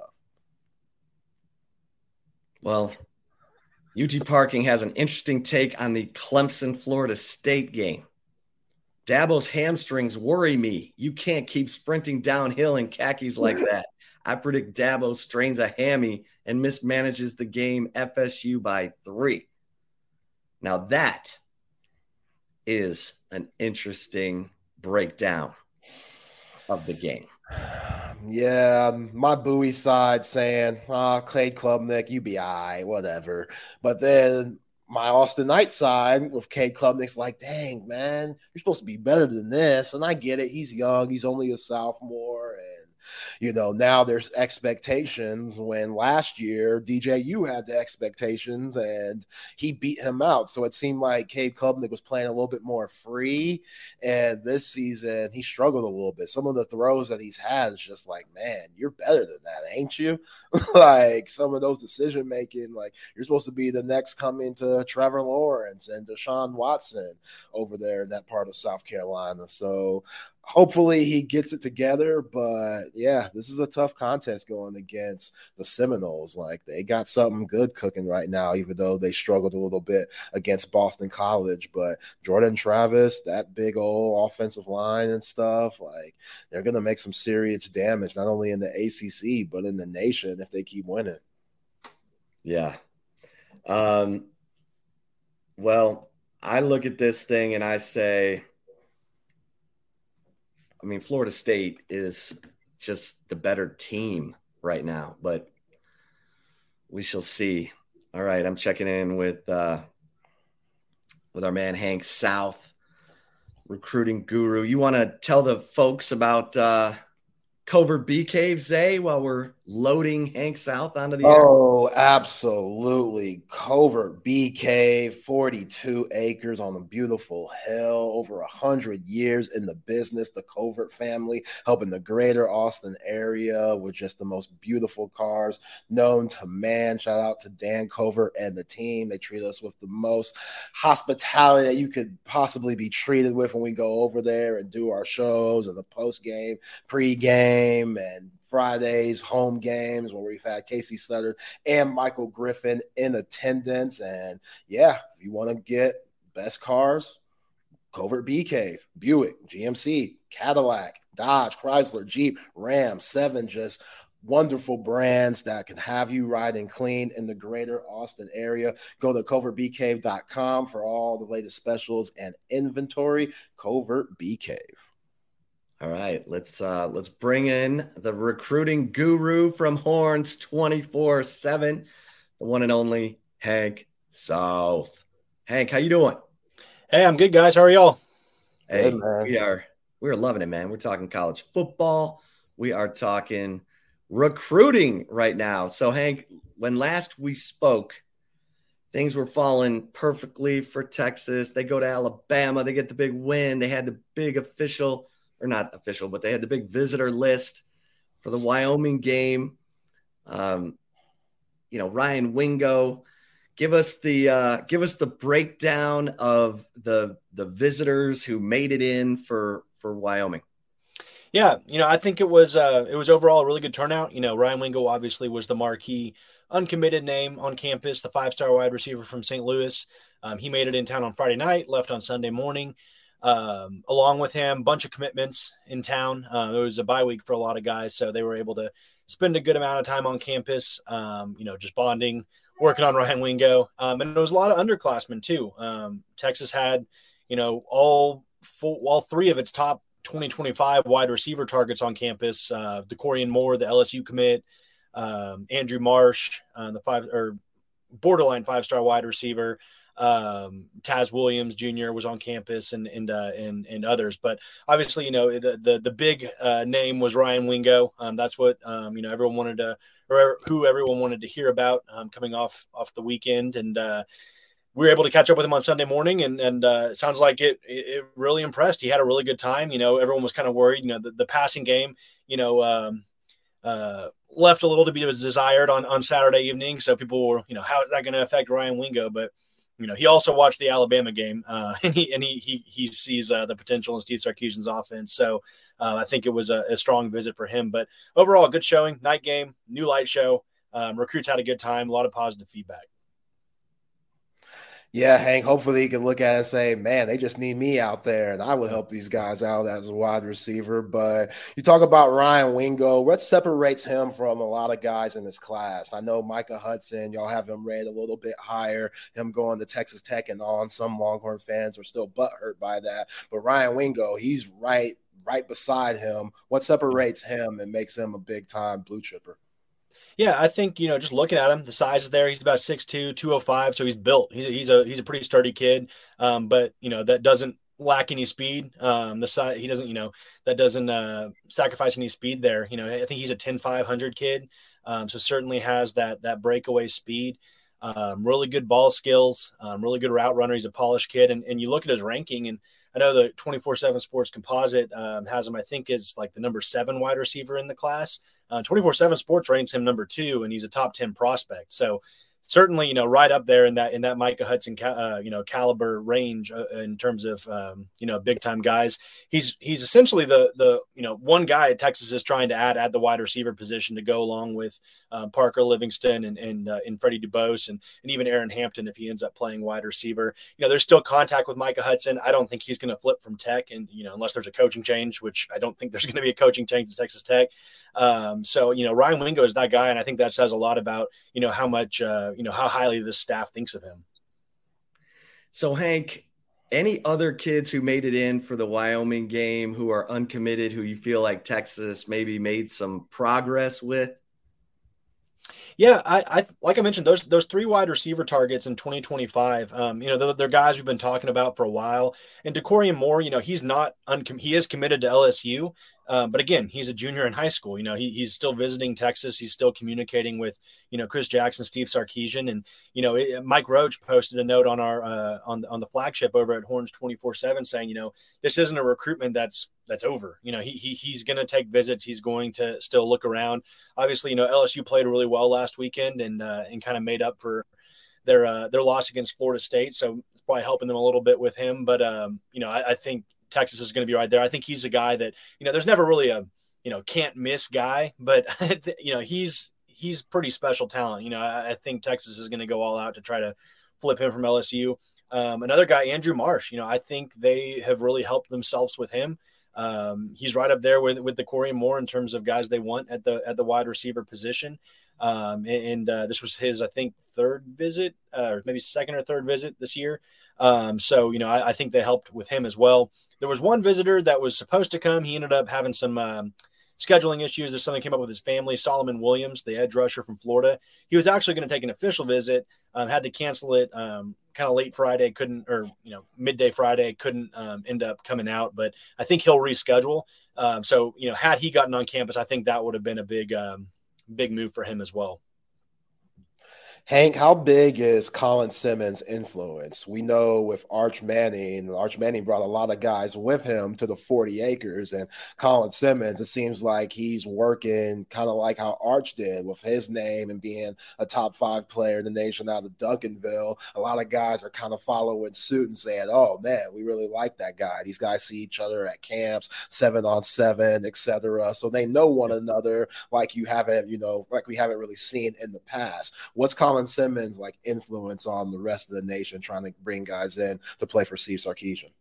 Yeah, I think he helps. I don't know if it's going to have kind of the Arch effect. Obviously, quarterbacks maybe have a little bit more of effect in terms of those highly rated skill guys, or just guys they can attract because he's going to be throwing the ball to them, or he's going to be handing the ball off to them. But Colin Simmons, like you said, he's a name that everyone knows across the country. I'm not sure we'll see the full effect of his work. I know he said he was going to flip everybody once he committed to the school of choice prior to committing to Texas. We haven't seen any flips yet, but we're not really in flip season yet. I think come late November, early December, when guys really start having to make decisions, there's a bunch of guys out there, whether that be Wardell Mack, Corian Gibson, Ty Anthony Smith, if Texas tries to make a run at him, Miles Davis, the Texas A&M commit, there's guys out there, in-state guys that he can influence, but there might not be a more important guy than his teammate in Decorian Moore. If he can, just stay in his ear and try to get him to come with him next year, that could be, just as significant. So I think we'll see definitely some impact. I think it helps. I think we're going to start to see a little bit more recruiting momentum here in the next few days, or later this week. There's a big announcement coming up. But I think the full impact maybe we might not see until later closer to early signing day. Hank, what'd you make of the Longhorns game against Wyoming, and your thoughts heading into Big 12 play? Yeah, the day, I feel like College Football Saturday is kind of trend, and earlier in the day we saw teams get off to slow starts and games a little bit more competitive than maybe what they should have been across the country. We saw Florida State kind of struggle with Boston College. We saw Georgia was struggling with South Carolina. So I think it to be expected a little bit in terms of maybe a sluggish start. I wasn't anticipating Texas being tied with Missouri or with Wyoming going into the fourth quarter. But a lot of it was just, correctable mistakes, Quinn on some of those, he wasn't hit his open receivers. And again, I think Wyoming's a pretty good team. We saw them beat Texas Tech. Texas has not played a simple schedule in this non-conference. We've seen Rice beat Houston now, and then they blew out I forgot who they played this past weekend, but pretty challenging non-conference schedule. And, coming off an emotional high, like beating Alabama, I think is to be expected, a little bit sluggish. And we saw them, of course, pull away. It could have easily been 38-10 had Jaden Blue not fumbled the ball. So, I think, this was a very impressive run. They got the W. That's all that's important. We're not going to be talking about the Wyoming game here in a month. They won by double digits. So I think they did what they needed to do. Obviously, some stuff they can work on, but it's good not to be a finished product right now. You want to keep getting better week after week. You don't want to reach your ceiling, after week 3. So entering Big 12 play, you look at this schedule and, it's Texas for the taking. Oklahoma's obviously, I think, better than maybe what we anticipated entering the season. That'll be a challenge. BYU's looked really good against Arkansas. They're undefeated. Kansas will be a challenge, Kansas State. But, Texas is going to be favored in every one of these games. So, if they can keep taking it week by week and, just keep getting better, I think they're going to have a really successful season. Yeah. Well, Hank, any thoughts on the Baylor Bears? Last year they probably should have beaten TCU. They led Texas in the fourth quarter, but they finished, 6-7. And now they get beat by Texas State. They played really well against Utah, which had a backup quarterback, but then Sawyer Robertson throws 2 late picks and Utah comes back from a 10-point deficit and wins. Any thoughts on the Baylor Bears? Yeah, I think it's going to be a challenge. Dave Aranda's a really, really good coach. I think he's going to have a really good game plan in place. Like you said, they played Utah, who's a tremendously talented team that really took it to Florida, who's now turned it around and took it to Tennessee. So it's going to be a challenge for Texas, especially night game in Waco. Their fans are going to show up. It's going to be a loud environment.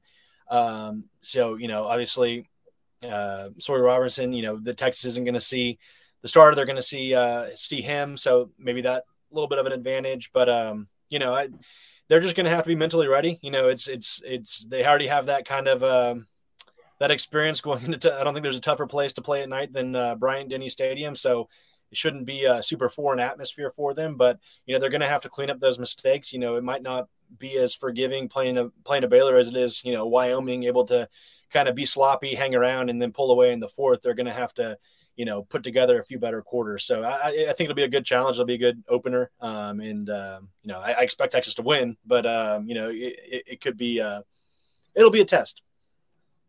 Any other items? I know you've got in the Stampede today. You talk about, resetting Texas's recruiting board going into Big 12 play, but any other nuggets or things to watch for this week or, Yeah, the big announcement this week on Sunday. Brandon Baker, the 5-star offensive tackle from Mater Dei High School. Actually, right earlier today, we saw both Greg Biggins, our West Coast analyst for 24/7 Sports, and Steve Wilfong, our national recruiting director, crystal balled him to Texas. We've been saying, Texas is in good shape. From what we've been hearing, they've really started to trend for Brandon Baker ever since his official visit in the summer. Oregon's been in it. Ohio State's been in it. He took a visit to Georgia. Nebraska, I think, hosted him this past weekend, but Texas is in a good spot there. And that's kind of been their key guy. They're trying to add to this group with Daniel Cruz and Nate Kibble. So that'll be an announcement to watch on Sunday.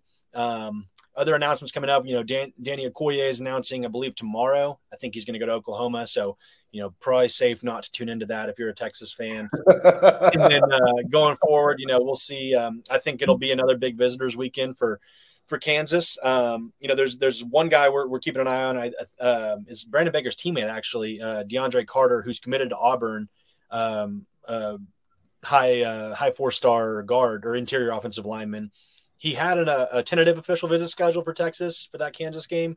But obviously he's committed to Auburn now. So we're kind of just waiting to see if he's going to follow through and take that visit. But again, I think, you'll see a lot of commitments. It's 2:30 game. So have some time to get on campus come Saturday morning, drive out, and probably some more underclassmen as well. So that's kind of the what we're watching to wrap up September. And then, obviously we'll get into Red River Shootout and just keep going from there into early signing day. Brandon. Yo, Hank, man, you're OG calling it the shootout still, man. That's why I'm messing with you. You're my guy. I dig that, man. It's always going to be the shootout. You can't change it, man. No. Can't cancel that. It's the shootout. I agree. Before Chip says what he has to say, basketball. I know we're still in football season, about to start conference play, but still, Rodney Terry, this team in 2023, they look like they could be pretty good. 2024, and I saw you put out a basketball tweet the other day about a kid coming in. Can you talk about that a little bit? Yeah, so Texas has been just, not quietly, but with all the football buzz, they've been having some big-time visitors on campus the last few weeks.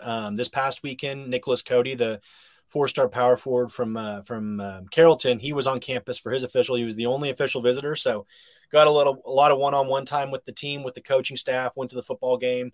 It was his second visit to Austin, so he's getting more familiar with it. We caught up with him yesterday evening. Nobody ever there's very few bad official visits. Everyone has a good time on official visits. He got a lot of time with the team. Like I said, he spent time with Miles Turner as well, who was on campus. And actually spoke with Steve Sarkisian as well, which I always think that's interesting. When I was covering Alabama, a lot of the official visitors would talk to Saban, just to kind of go through the whole facility, tour everything and see everyone. So now we're seeing, basketball visitors. I don't know if that's a common thing for other places, to talk to the football coach as well, but he was able to meet with Sarkisian as well.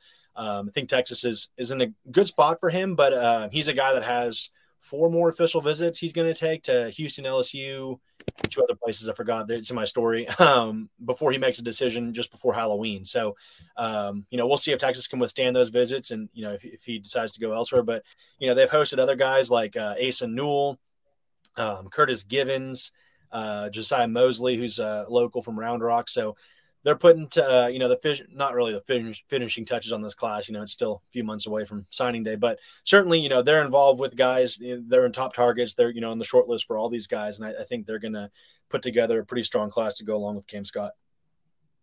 So, Hank, just to take it back to football for a second, Brandon Baker, the number 1 offensive tackle in the country. Correct. Yep. He's announcing the time. I think it's Sunday afternoon, but he's announcing on 24/7 Sports on the YouTube page. So we'll have, all sorts of coverage on that. I'll probably be putting in a crystal ball prediction for Texas as well. You know, we've been saying it, just haven't fully gone all in on our crystal ball just yet. Big time, baby. Right. How much is the Pancake Factory helping out with that? I know it's all under Texas One Fund now, but man, that Pancake Factory came around at just the right time. Yeah, absolutely. And you know, Kyle Flood too. You know, I covered Kyle Flood's recruiting efforts at Alabama. He's a really good recruiter. Guys really like to learn from him as players, and he's able to really connect with guys on the recruiting trail as well. So certainly all sorts of things benefiting Texas there. Well, listen, we appreciate the time as always. Love the conversation every Tuesday afternoon. Keep up the good work, and everybody needs to get over to horns247.com to follow along on all things Longhorns recruiting from my man, Mike Roach, Hudson Standish helping out as well. So, Hank, thanks so much, man. Yep. Thanks, guys. Thanks for having me. We'll see you next week. Thanks, Hank. Thank you. Come on, Zay. Brandon Baker, #1 tackle in the nation. Yo, man, that's Sark's California connection right there. Like, for him to say, oh, I could easily go play for Lincoln Riley in that high-powered offense, and they're about to go play in the Big Ten and stuff like that. He said, no, I want to move states. I want to get away from mom and pops. I want to come down to Texas, and I like what they got going on there and playing the SEC. That's huge, man. That's huge. And Kyle Flood, just like Hank said, that dude, he knows how to recruit. And they got a plethora of big dudes there now. It's just everybody has to get on the same page. And I mentioned DJ Campbell now being the for sure starter with Cole Hudson and that injury being out for a few weeks. Like, here we go. Like, the big dudes, they got to make their mark, man, because these 3 weeks that we've seen, I'll give them a B-, maybe even a C+. Like, I'll keep it at B- because Quinn Ewers didn't get tackled in the Alabama game, and obviously that was the big one. But these other games, man, just Sark talking about, they game plan for us, and we didn't think that what they showed on film is what they didn't show on the field, all that crap like that. Hey, at the end of the day, just move, guys, run the football, protect Quinn, do what you have to do, and adding somebody like this along with the guys that they have on the bench that are over 300 pounds, like, I think that's huge. So things are moving in the right direction, like big humans, Pancake Factory. That's what the Horns lacked these last few years, just a lot of big guys that could go toe-to-toe with some of the best in the Big 12 and the nation. And now you're starting to see that more and more, starting with guys like Kelvin Banks and Christian Jones coming back for a 6th year. So, yeah, that has to keep up, because in the SEC, you can't be little. You can't be light in the ass, man. You'll get exposed. So we talk about Brandon Baker maybe wanting to get away from the, from the fam, go spread his wings. When you went off to Edinburgh to play for Paris. Oh, you went to Paris. I went to Paris. Yeah, my coach came from Edinburgh with his dirty self because he got fired for NCAA violations. Then went to Paris. Yeah. Okay, and give me the school again. Paris Junior College, okay. PJC, the Dragons, one of the better junior colleges in the nation when it comes to basketball, has won national championships on that level. So, yeah, way over my head, Chip. I was way over my head. So when you went off to Paris to become a Dragon, were you kind of looking to get away from the – Oh, yeah. And I was still too close. I was still 6 hours. That's still too close, because something goes wrong. Mom and pops, they dropping everything and coming up to see you, because that's still a drive. It's not like we got to fly situation. They didn't do that, but, you could catch my drift there. But, yeah, man, there's nothing like that feeling of getting out of mom's house and that freedom that you have. Man, it could be a gift or a curse.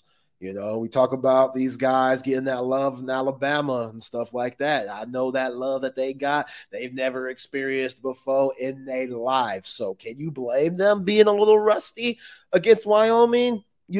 as a human, I get, we critique these guys as athletes, but as a human, all that temptation, all that stuff that you have to go through, just trying to find yourself as a young adult, that you got all this freedom and stuff. Yeah, it could be a gift and a curse. And for me, it was probably a little bit more curse than gift, but hey, I'm here now, and that's a blessing in itself. But yeah, some guys, they just want to get away.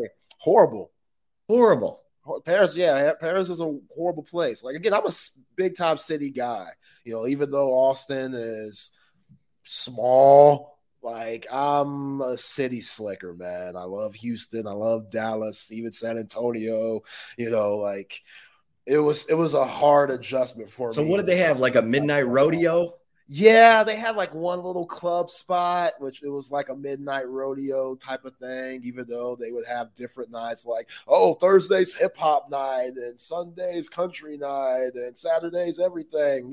It was one of those, and everybody. Would you throw your boots on in two-step? I will now. Back then, you can two-step? Yeah. Oh, yeah. I can groove. Oh, yeah. Yeah, I can step with the best of them. Absolutely. I'm not saying DeMarvion Overshown when it comes to this country life, but I know that dude could seriously two-step coming from Art, Texas. But yeah, I can get down a little bit. Absolutely. You called it. DeMarvion Overshown needs a reality show. Yeah. That dude's hilarious. Oh, he's great. I would watch that show. Yeah. Like, no offense to my man Griff and Rack and the Cupcake Men, which I still haven't seen, but they need to pitch a DeMarvion Overshown show, get a producer credit on that. Maybe you and I do. Shows, man. I'll do it. Go behind the scenes of rehab right now and trying to get back to being 100%, because he was going to play this year for Dan Quinn and that Cowboys team. Like, they loved everything about him, from special teams and stuff. And we know it's just a game of football. Injuries happen, which is, unfortunate. But yeah, that dude, he's just a character in the best way. And he embraces his countryness. Not too many country brothers out there riding horses. That's just, that's not the thing. But he makes it cool. And, we saw his wardrobe walking the DKR before the games and stuff. He is a fly guy, and I can't wait for him to bounce back and get on the field, in 2024. Who's the rapper who sings I got the horses in the bag? Lil Nas Lil Nas, yeah, Lil Nas X. Is it? Yeah. Yeah, Lil Nas X, Old Town Road. Lil Nas X, yeah. Well, so we have a Hollywood producer who listens to the show, JD. I'm not even going to tell him I'm saying this. He's going to hear this, and then he's going to text me. I'm going to say, JD, don't say we never gave you anything. Go get the reality show with DeMarvion Overshown. Yeah, for real. And we would take care of him, unlike Blindside parents. We hook him up. We want him to have his best life. We ain't gonna lie. We ain't gotta lie about nothing. That's a damn shame how they did my man Michael Orr. He's traumatized, Chip. Traumatized. They did him so wrong. And it's not Sandra Bullock's or Tim McGraw's fault, but that's a 30 for 30. Yeah. I would love to see that. Yeah. Let's go. I would love to see that. I mean, what it hit me, Chip, about that whole story, because they made Michael Orr seem like he was slow. Like, with the test and stuff, and just he didn't understand certain curriculum when it came to trying to pass classes and just his schooling and stuff like that. And he said that was a problem and an issue when he got to the NFL, because they just assumed he couldn't get certain things. So they wouldn't throw it at him. And he felt like he could have got more money, but they assumed that he wasn't the brightest star in the sky. And that hurt him. So now this dude's like, yo, that movie, as much as everybody loves it, kind of screwed me. It kind of screwed me over. And that's very unfortunate and very sad, because, I love that movie. Now I don't know how I feel about it. I'll probably watch the program before I watch that. But you know what I'm saying? Like now that story just has, a dark cloud over it. Like The Blind Side, that's a dark story now. And, something that we thought was very positive has now become very negative. Wow. Yeah. Yeah, you remember the program, Chip? That's my point right there. Oh my God. Man, that's a classic. My man Latimer. Yeah. On the steroids. Oh, Latimer. Yo, my man Omar Epps fumbled in practice, and we had to carry the ball with him throughout campus. Oh, and yeah. Knocked the ball out in class, and everybody was trying to jump on it.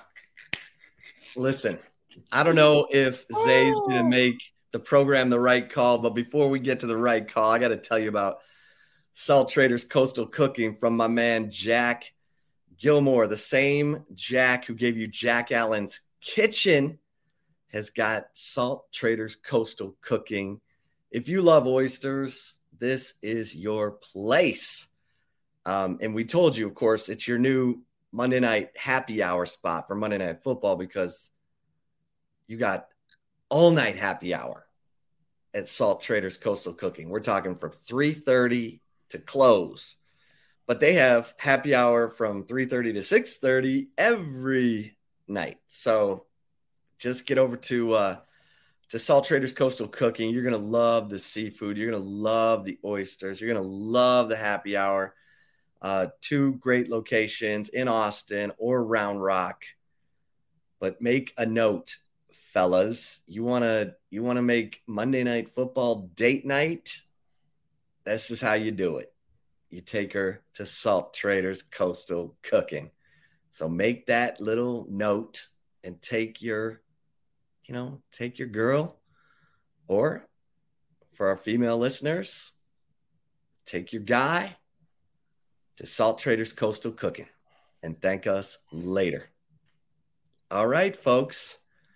It's time for my man Zay Collier's right call. What do we got for the right call today, Zay? I don't know. Now you got me on the program, man, and I'm reminiscing. Before we get to the actual right call, let's just give a shout out to Omar Epps, the greatest athlete actor of all time.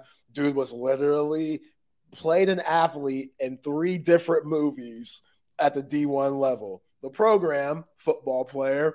He was a track star in Higher Learning, the John Singleton film, which is pretty deep, but really good movie. It's, got to be in a different headspace to watch it because it's deep. And then Loving Basketball with Sanaa Lathan. He was a basketball player for USC. So that dude, talk about athlete and range. That dude's got some range. Shout out to my guy, Omar Epps, man. But, yeah, the right call today, Chip. I don't know if you've seen this, but Giannis Antetokounmpo, the basketball player, former the Greek MVP, freak. Yep, Greek freak, former MVP, former NBA champion. I salute him because he talked about in a recent podcast that he's still trying to get better, even though he's been on the top of the mountain. He's still trying to improve his game. There's things that he can work on because we know in basketball, as you age, your athleticism starts to decline. So in order to keep on playing, you better find something more simple in your game that you don't really have to use athleticism for. Jordan did it with his fadeaway. Kobe did it with just shooting more jumpers. LeBron's done it. Like all the greats have done it. But for Giannis, he says he's going to go to Houston and work out with the dream, Hakeem Olajuwon, which is genius, absolutely genius. Talk about somebody that as creative as we've ever seen a big man be with his footwork, the dream shake, the up and unders, the fadeaway. Like Hakeem's bag was very deep. And yeah, him giving out game to the younger generation, I salute him for it. I really do. But in order to see Hakeem, Chip, this dude is charging $50,000 a session. Okay, look. Hakeem the Dream just turned it into Hakeem the Nightmare. Like, dog, look, is the family still in Africa? Because if that's the case, then I get it. But we're supposed to bring the family to America and let them live with you and live that good life. I don't know if it's $50,000 worth. And again, this is Dream. Like, he was one of the greatest. People say if Jordan was still playing, the Rockets still would have had 2 titles. I don't know about that, but it's great debate. 50,000 is a little hefty for something that you could watch on YouTube. And you can watch those moves that he does, Chip.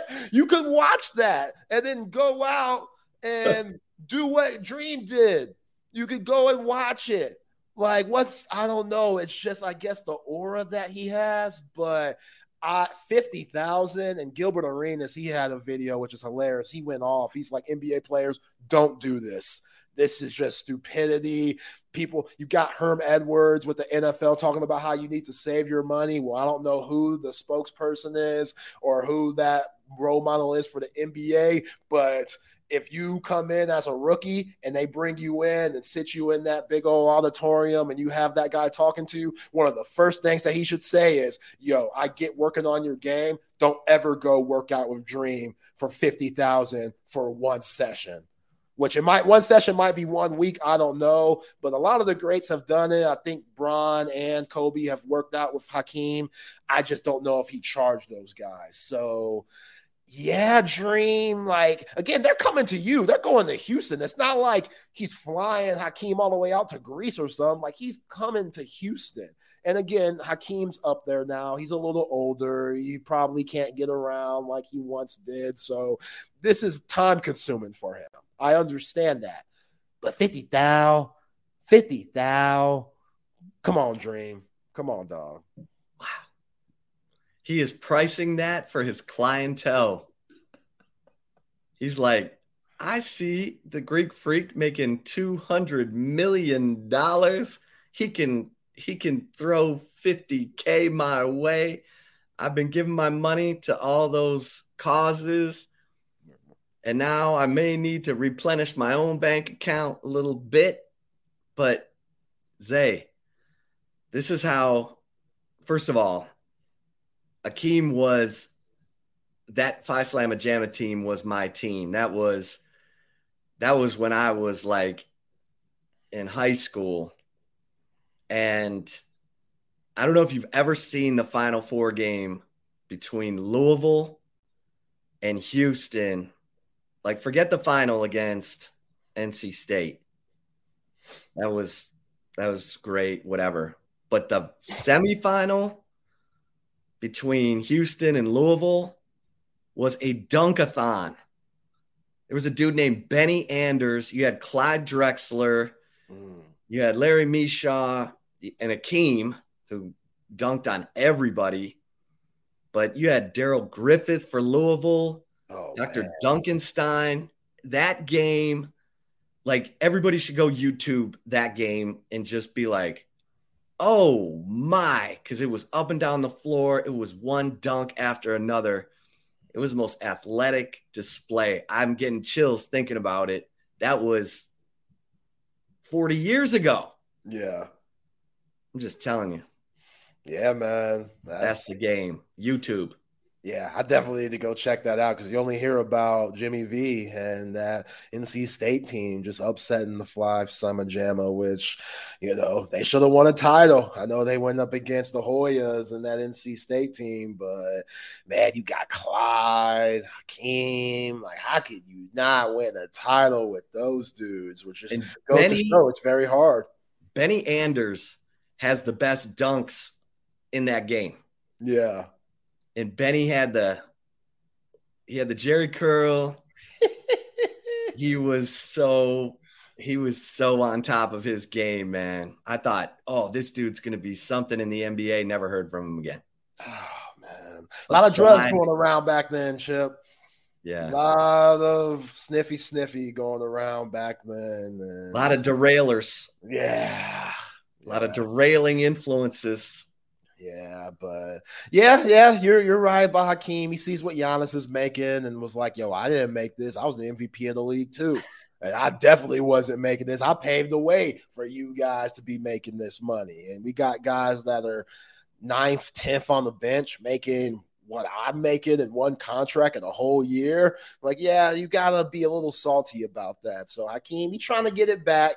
He's trying to get it back as, easy as he can. But Zay, I just looked it up. Hakeem made $110 million in his 18-year career. So please tell me that he didn't burn through all that. I hope not. I hope not. I mean, I don't know how many times he went back and forth to Africa. That ain't a cheap ticket. But, maybe he bought some pet lions from his homeland or something over and kept them like Mike Tyson or something like that. I don't know. I hope he didn't blow it either. I think he just stays in Houston. He made that home from his college days and obviously his pro days. But damn, man, like, what can you teach me that I haven't seen on TV?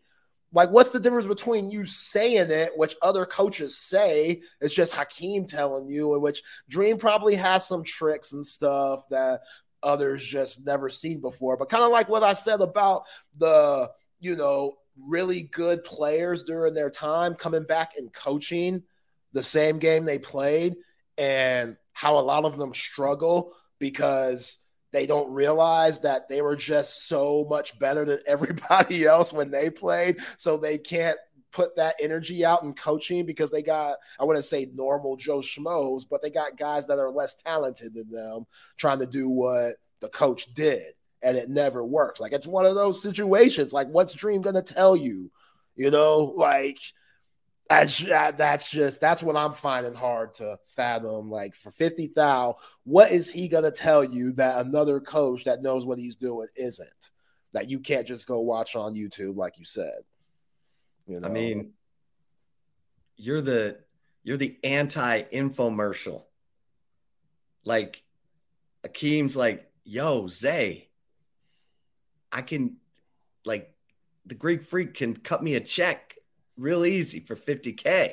But he don't even need it. That's the thing. He's like already one of the best in the league. I get it, improving your game, which I salute him for that. But what about normal Tiff man on the bench? Tiff man on the bench that only gets 5 minutes a game, only when it's a blowout or something like that, who's trying to improve himself, that's not getting that crazy money. Is he charging them that? Right. Is he charging them that too? They need it more. I need to see you more, Dream. I'm not Giannis. I don't have the arms and the height and the athleticism. So I need this more than him. Are you charging me that? Are you really going to charge me $50K, man, for a week? Wow. For a week? So did Giannis say he's going to, like, did he bring up the 50,000 on the podcast? Yeah. And he said he's going to pay it. Yeah. Oh, yeah. He said no problem. Yeah. He said it's no problem. I bet that's just the Giannis rate. Just for him? Yeah. Just for him. Yeah, it must be. It must be. But hey, what was the name of that joint you went to in Paris? The honky tonk? I don't remember. You've just wiped all that out of your mind. Yeah, I did. And then that's when your boy, is probably under the influence of some things that I shouldn't have been under the influence of. So, especially when I wasn't 21 yet. But, that's okay. I made it, Mom and Dad. I made it. We got any positive memories from your time in Paris? Yes, my wife wouldn't like my positive memories, but I do have positive memories. Okay. I do. Yeah, I do have some positive memories. Yes, absolutely. Like, what you got any like memories of the car you drove out there? Like, did it hold up for you? Parents didn't let me drive a car, bring it up there, because they knew I would be up to no good if I had my car up there. Probably wouldn't make it back to Austin. So that was smart on them. Great parenting, Annie and Cece. The girl that I was talking to, or one of the girls I was talking to, let me drive her car around. So I was that degenerate boyfriend guy that dropped the girl off at work just took the car around town, was up to no good, and picked her up. I was that dude for a couple of smooth, baby. Teenage days. Smooth, man. Love those days. I love it. I love it. Well, it's always good to appreciate where you are now by looking back at those not so great times, Oh, yeah. I'm a better man because of all those times and all my mistakes and all the positive things that have happened in my life. I've learned to live with them. And where's Tom Schuberth now? Somebody actually told us last week. Somebody looked that up. I want to say Jackson State. Oh, he's still coaching. He's still coaching. The dude could coach. I'll give him that. As far as X's and O's goes and knowing what he talks about, like knowing what the hell he's doing, he gets it. But as far as just being personable and being like a good person, I don't know. Maybe he's learned some things, but yeah, man, you can't be having 5-hour practices and stuff. What's wrong with you? Yeah. So not when we got to get to the honky tonk. You know what I mean? Yeah. I mean, come on. Yeah, man, exactly. So, all right, looks like it's time to bring in KD. What's up, guys? How are y'all? What's going on, Kevin Dunn? Kevin? Great show, y'all. Well, appreciate it, man. We appreciate that, man. So we're waiting for Trey. So y'all may want to keep on rolling until Trey was at the had to retrieve a kid from the nurse's office. So I've been there. I've been there. Look at him. There you go. He's back from the nurse's office. He's got his kid over his shoulder, and you have safely retrieved said kid from the nurse's office, Trey. What's up, guys? Thanks for hanging out for an extra minute or two with KD as I ran into an unexpected scenario as I went to grab the kids from school at 2:45. The second grader's teacher comes out, says the boy banged his head when he was retrieving his backpack at the end of the day and left a sizable knot on his forehead. But his dad is one lumpy-headed fool, so I guess it's only fitting that son follows suit. Well, man, my head, guys. It just looks like an unhealthy potato if there's no hair on top of this head. So I'm just gonna have to hold on for dear life with what's left going forward. Well, man, we're gonna let you move forward with your lumpy-headed greatness. From us to you, we will be listening to your lumpy-headed greatness. You know what I'm saying? I appreciate that. Great show today, guys. Appreciate Thanks, you. Ray. Y'all have a good show, man. Y'all be cool. Now, what happened to KD? He's turned into a swirling, like, little cyclone there. He is in perpetual loading mode right now, apparently. He is in circular motion. Oh, all right. He's going to reload, it looks like. He'll be back in just a second, I'm sure. Well, what's your gut right now while I've got you, Trey, on the Saturday's game in Waco? This was a game that at the start of the year, Chip, that week leading up or weeks leading up, I said was a game that I had circled as one that was a potential trap. And I no longer feel that way now because Baylor has obviously had a hard time beating Texas State at home, much less this Longhorns football team that is going to make life miserable for a Baylor offense that is already not very good. Now, I will be interested to see because Baylor does like to throw the ball down the field, how that tests the safeties and the cornerbacks and their ability to stick with some athletic Baylor wide receivers. But ultimately, this game is a shell of what I thought it would be at the start of the year, in part because Blake Shapen is not under center or behind center, as modern college football parlance has it, for the Bears for at least one more week. And so ultimately, I have Texas winning this one going away, probably a 2 to 3 touchdown win for them. Yeah. Yeah. Baylor can't stop the run. That's what's like, wow.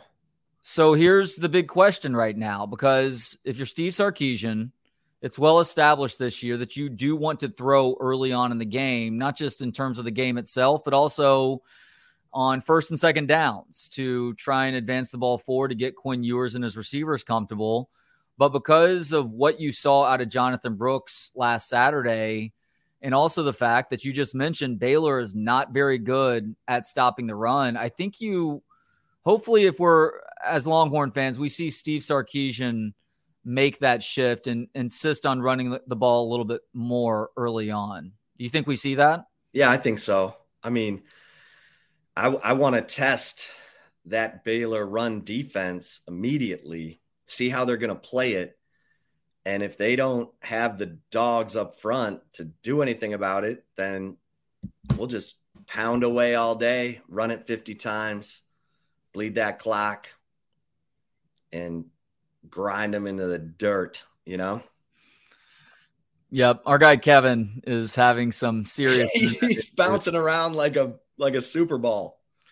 Tried to start him up like a 1970s Chevelle. Oh, he'll get started, and then the engine cuts off again. That engine being his internet connection in the apartment. So, if you have anything that you need to do, I'm fine holding it down for a minute. Otherwise, you and I can continue the conversation. I don't want to keep you too much longer, though. Well, I always appreciate the handoff. You know what I mean? Absolutely. So you take it away, my man. And hopefully KD will be Super Bowling his way right back onto these airwaves. Sure, he'll be here in the next minute or two, only to drop off again. Great job today, Chip. I'll talk to you tomorrow. All right. Appreciate you.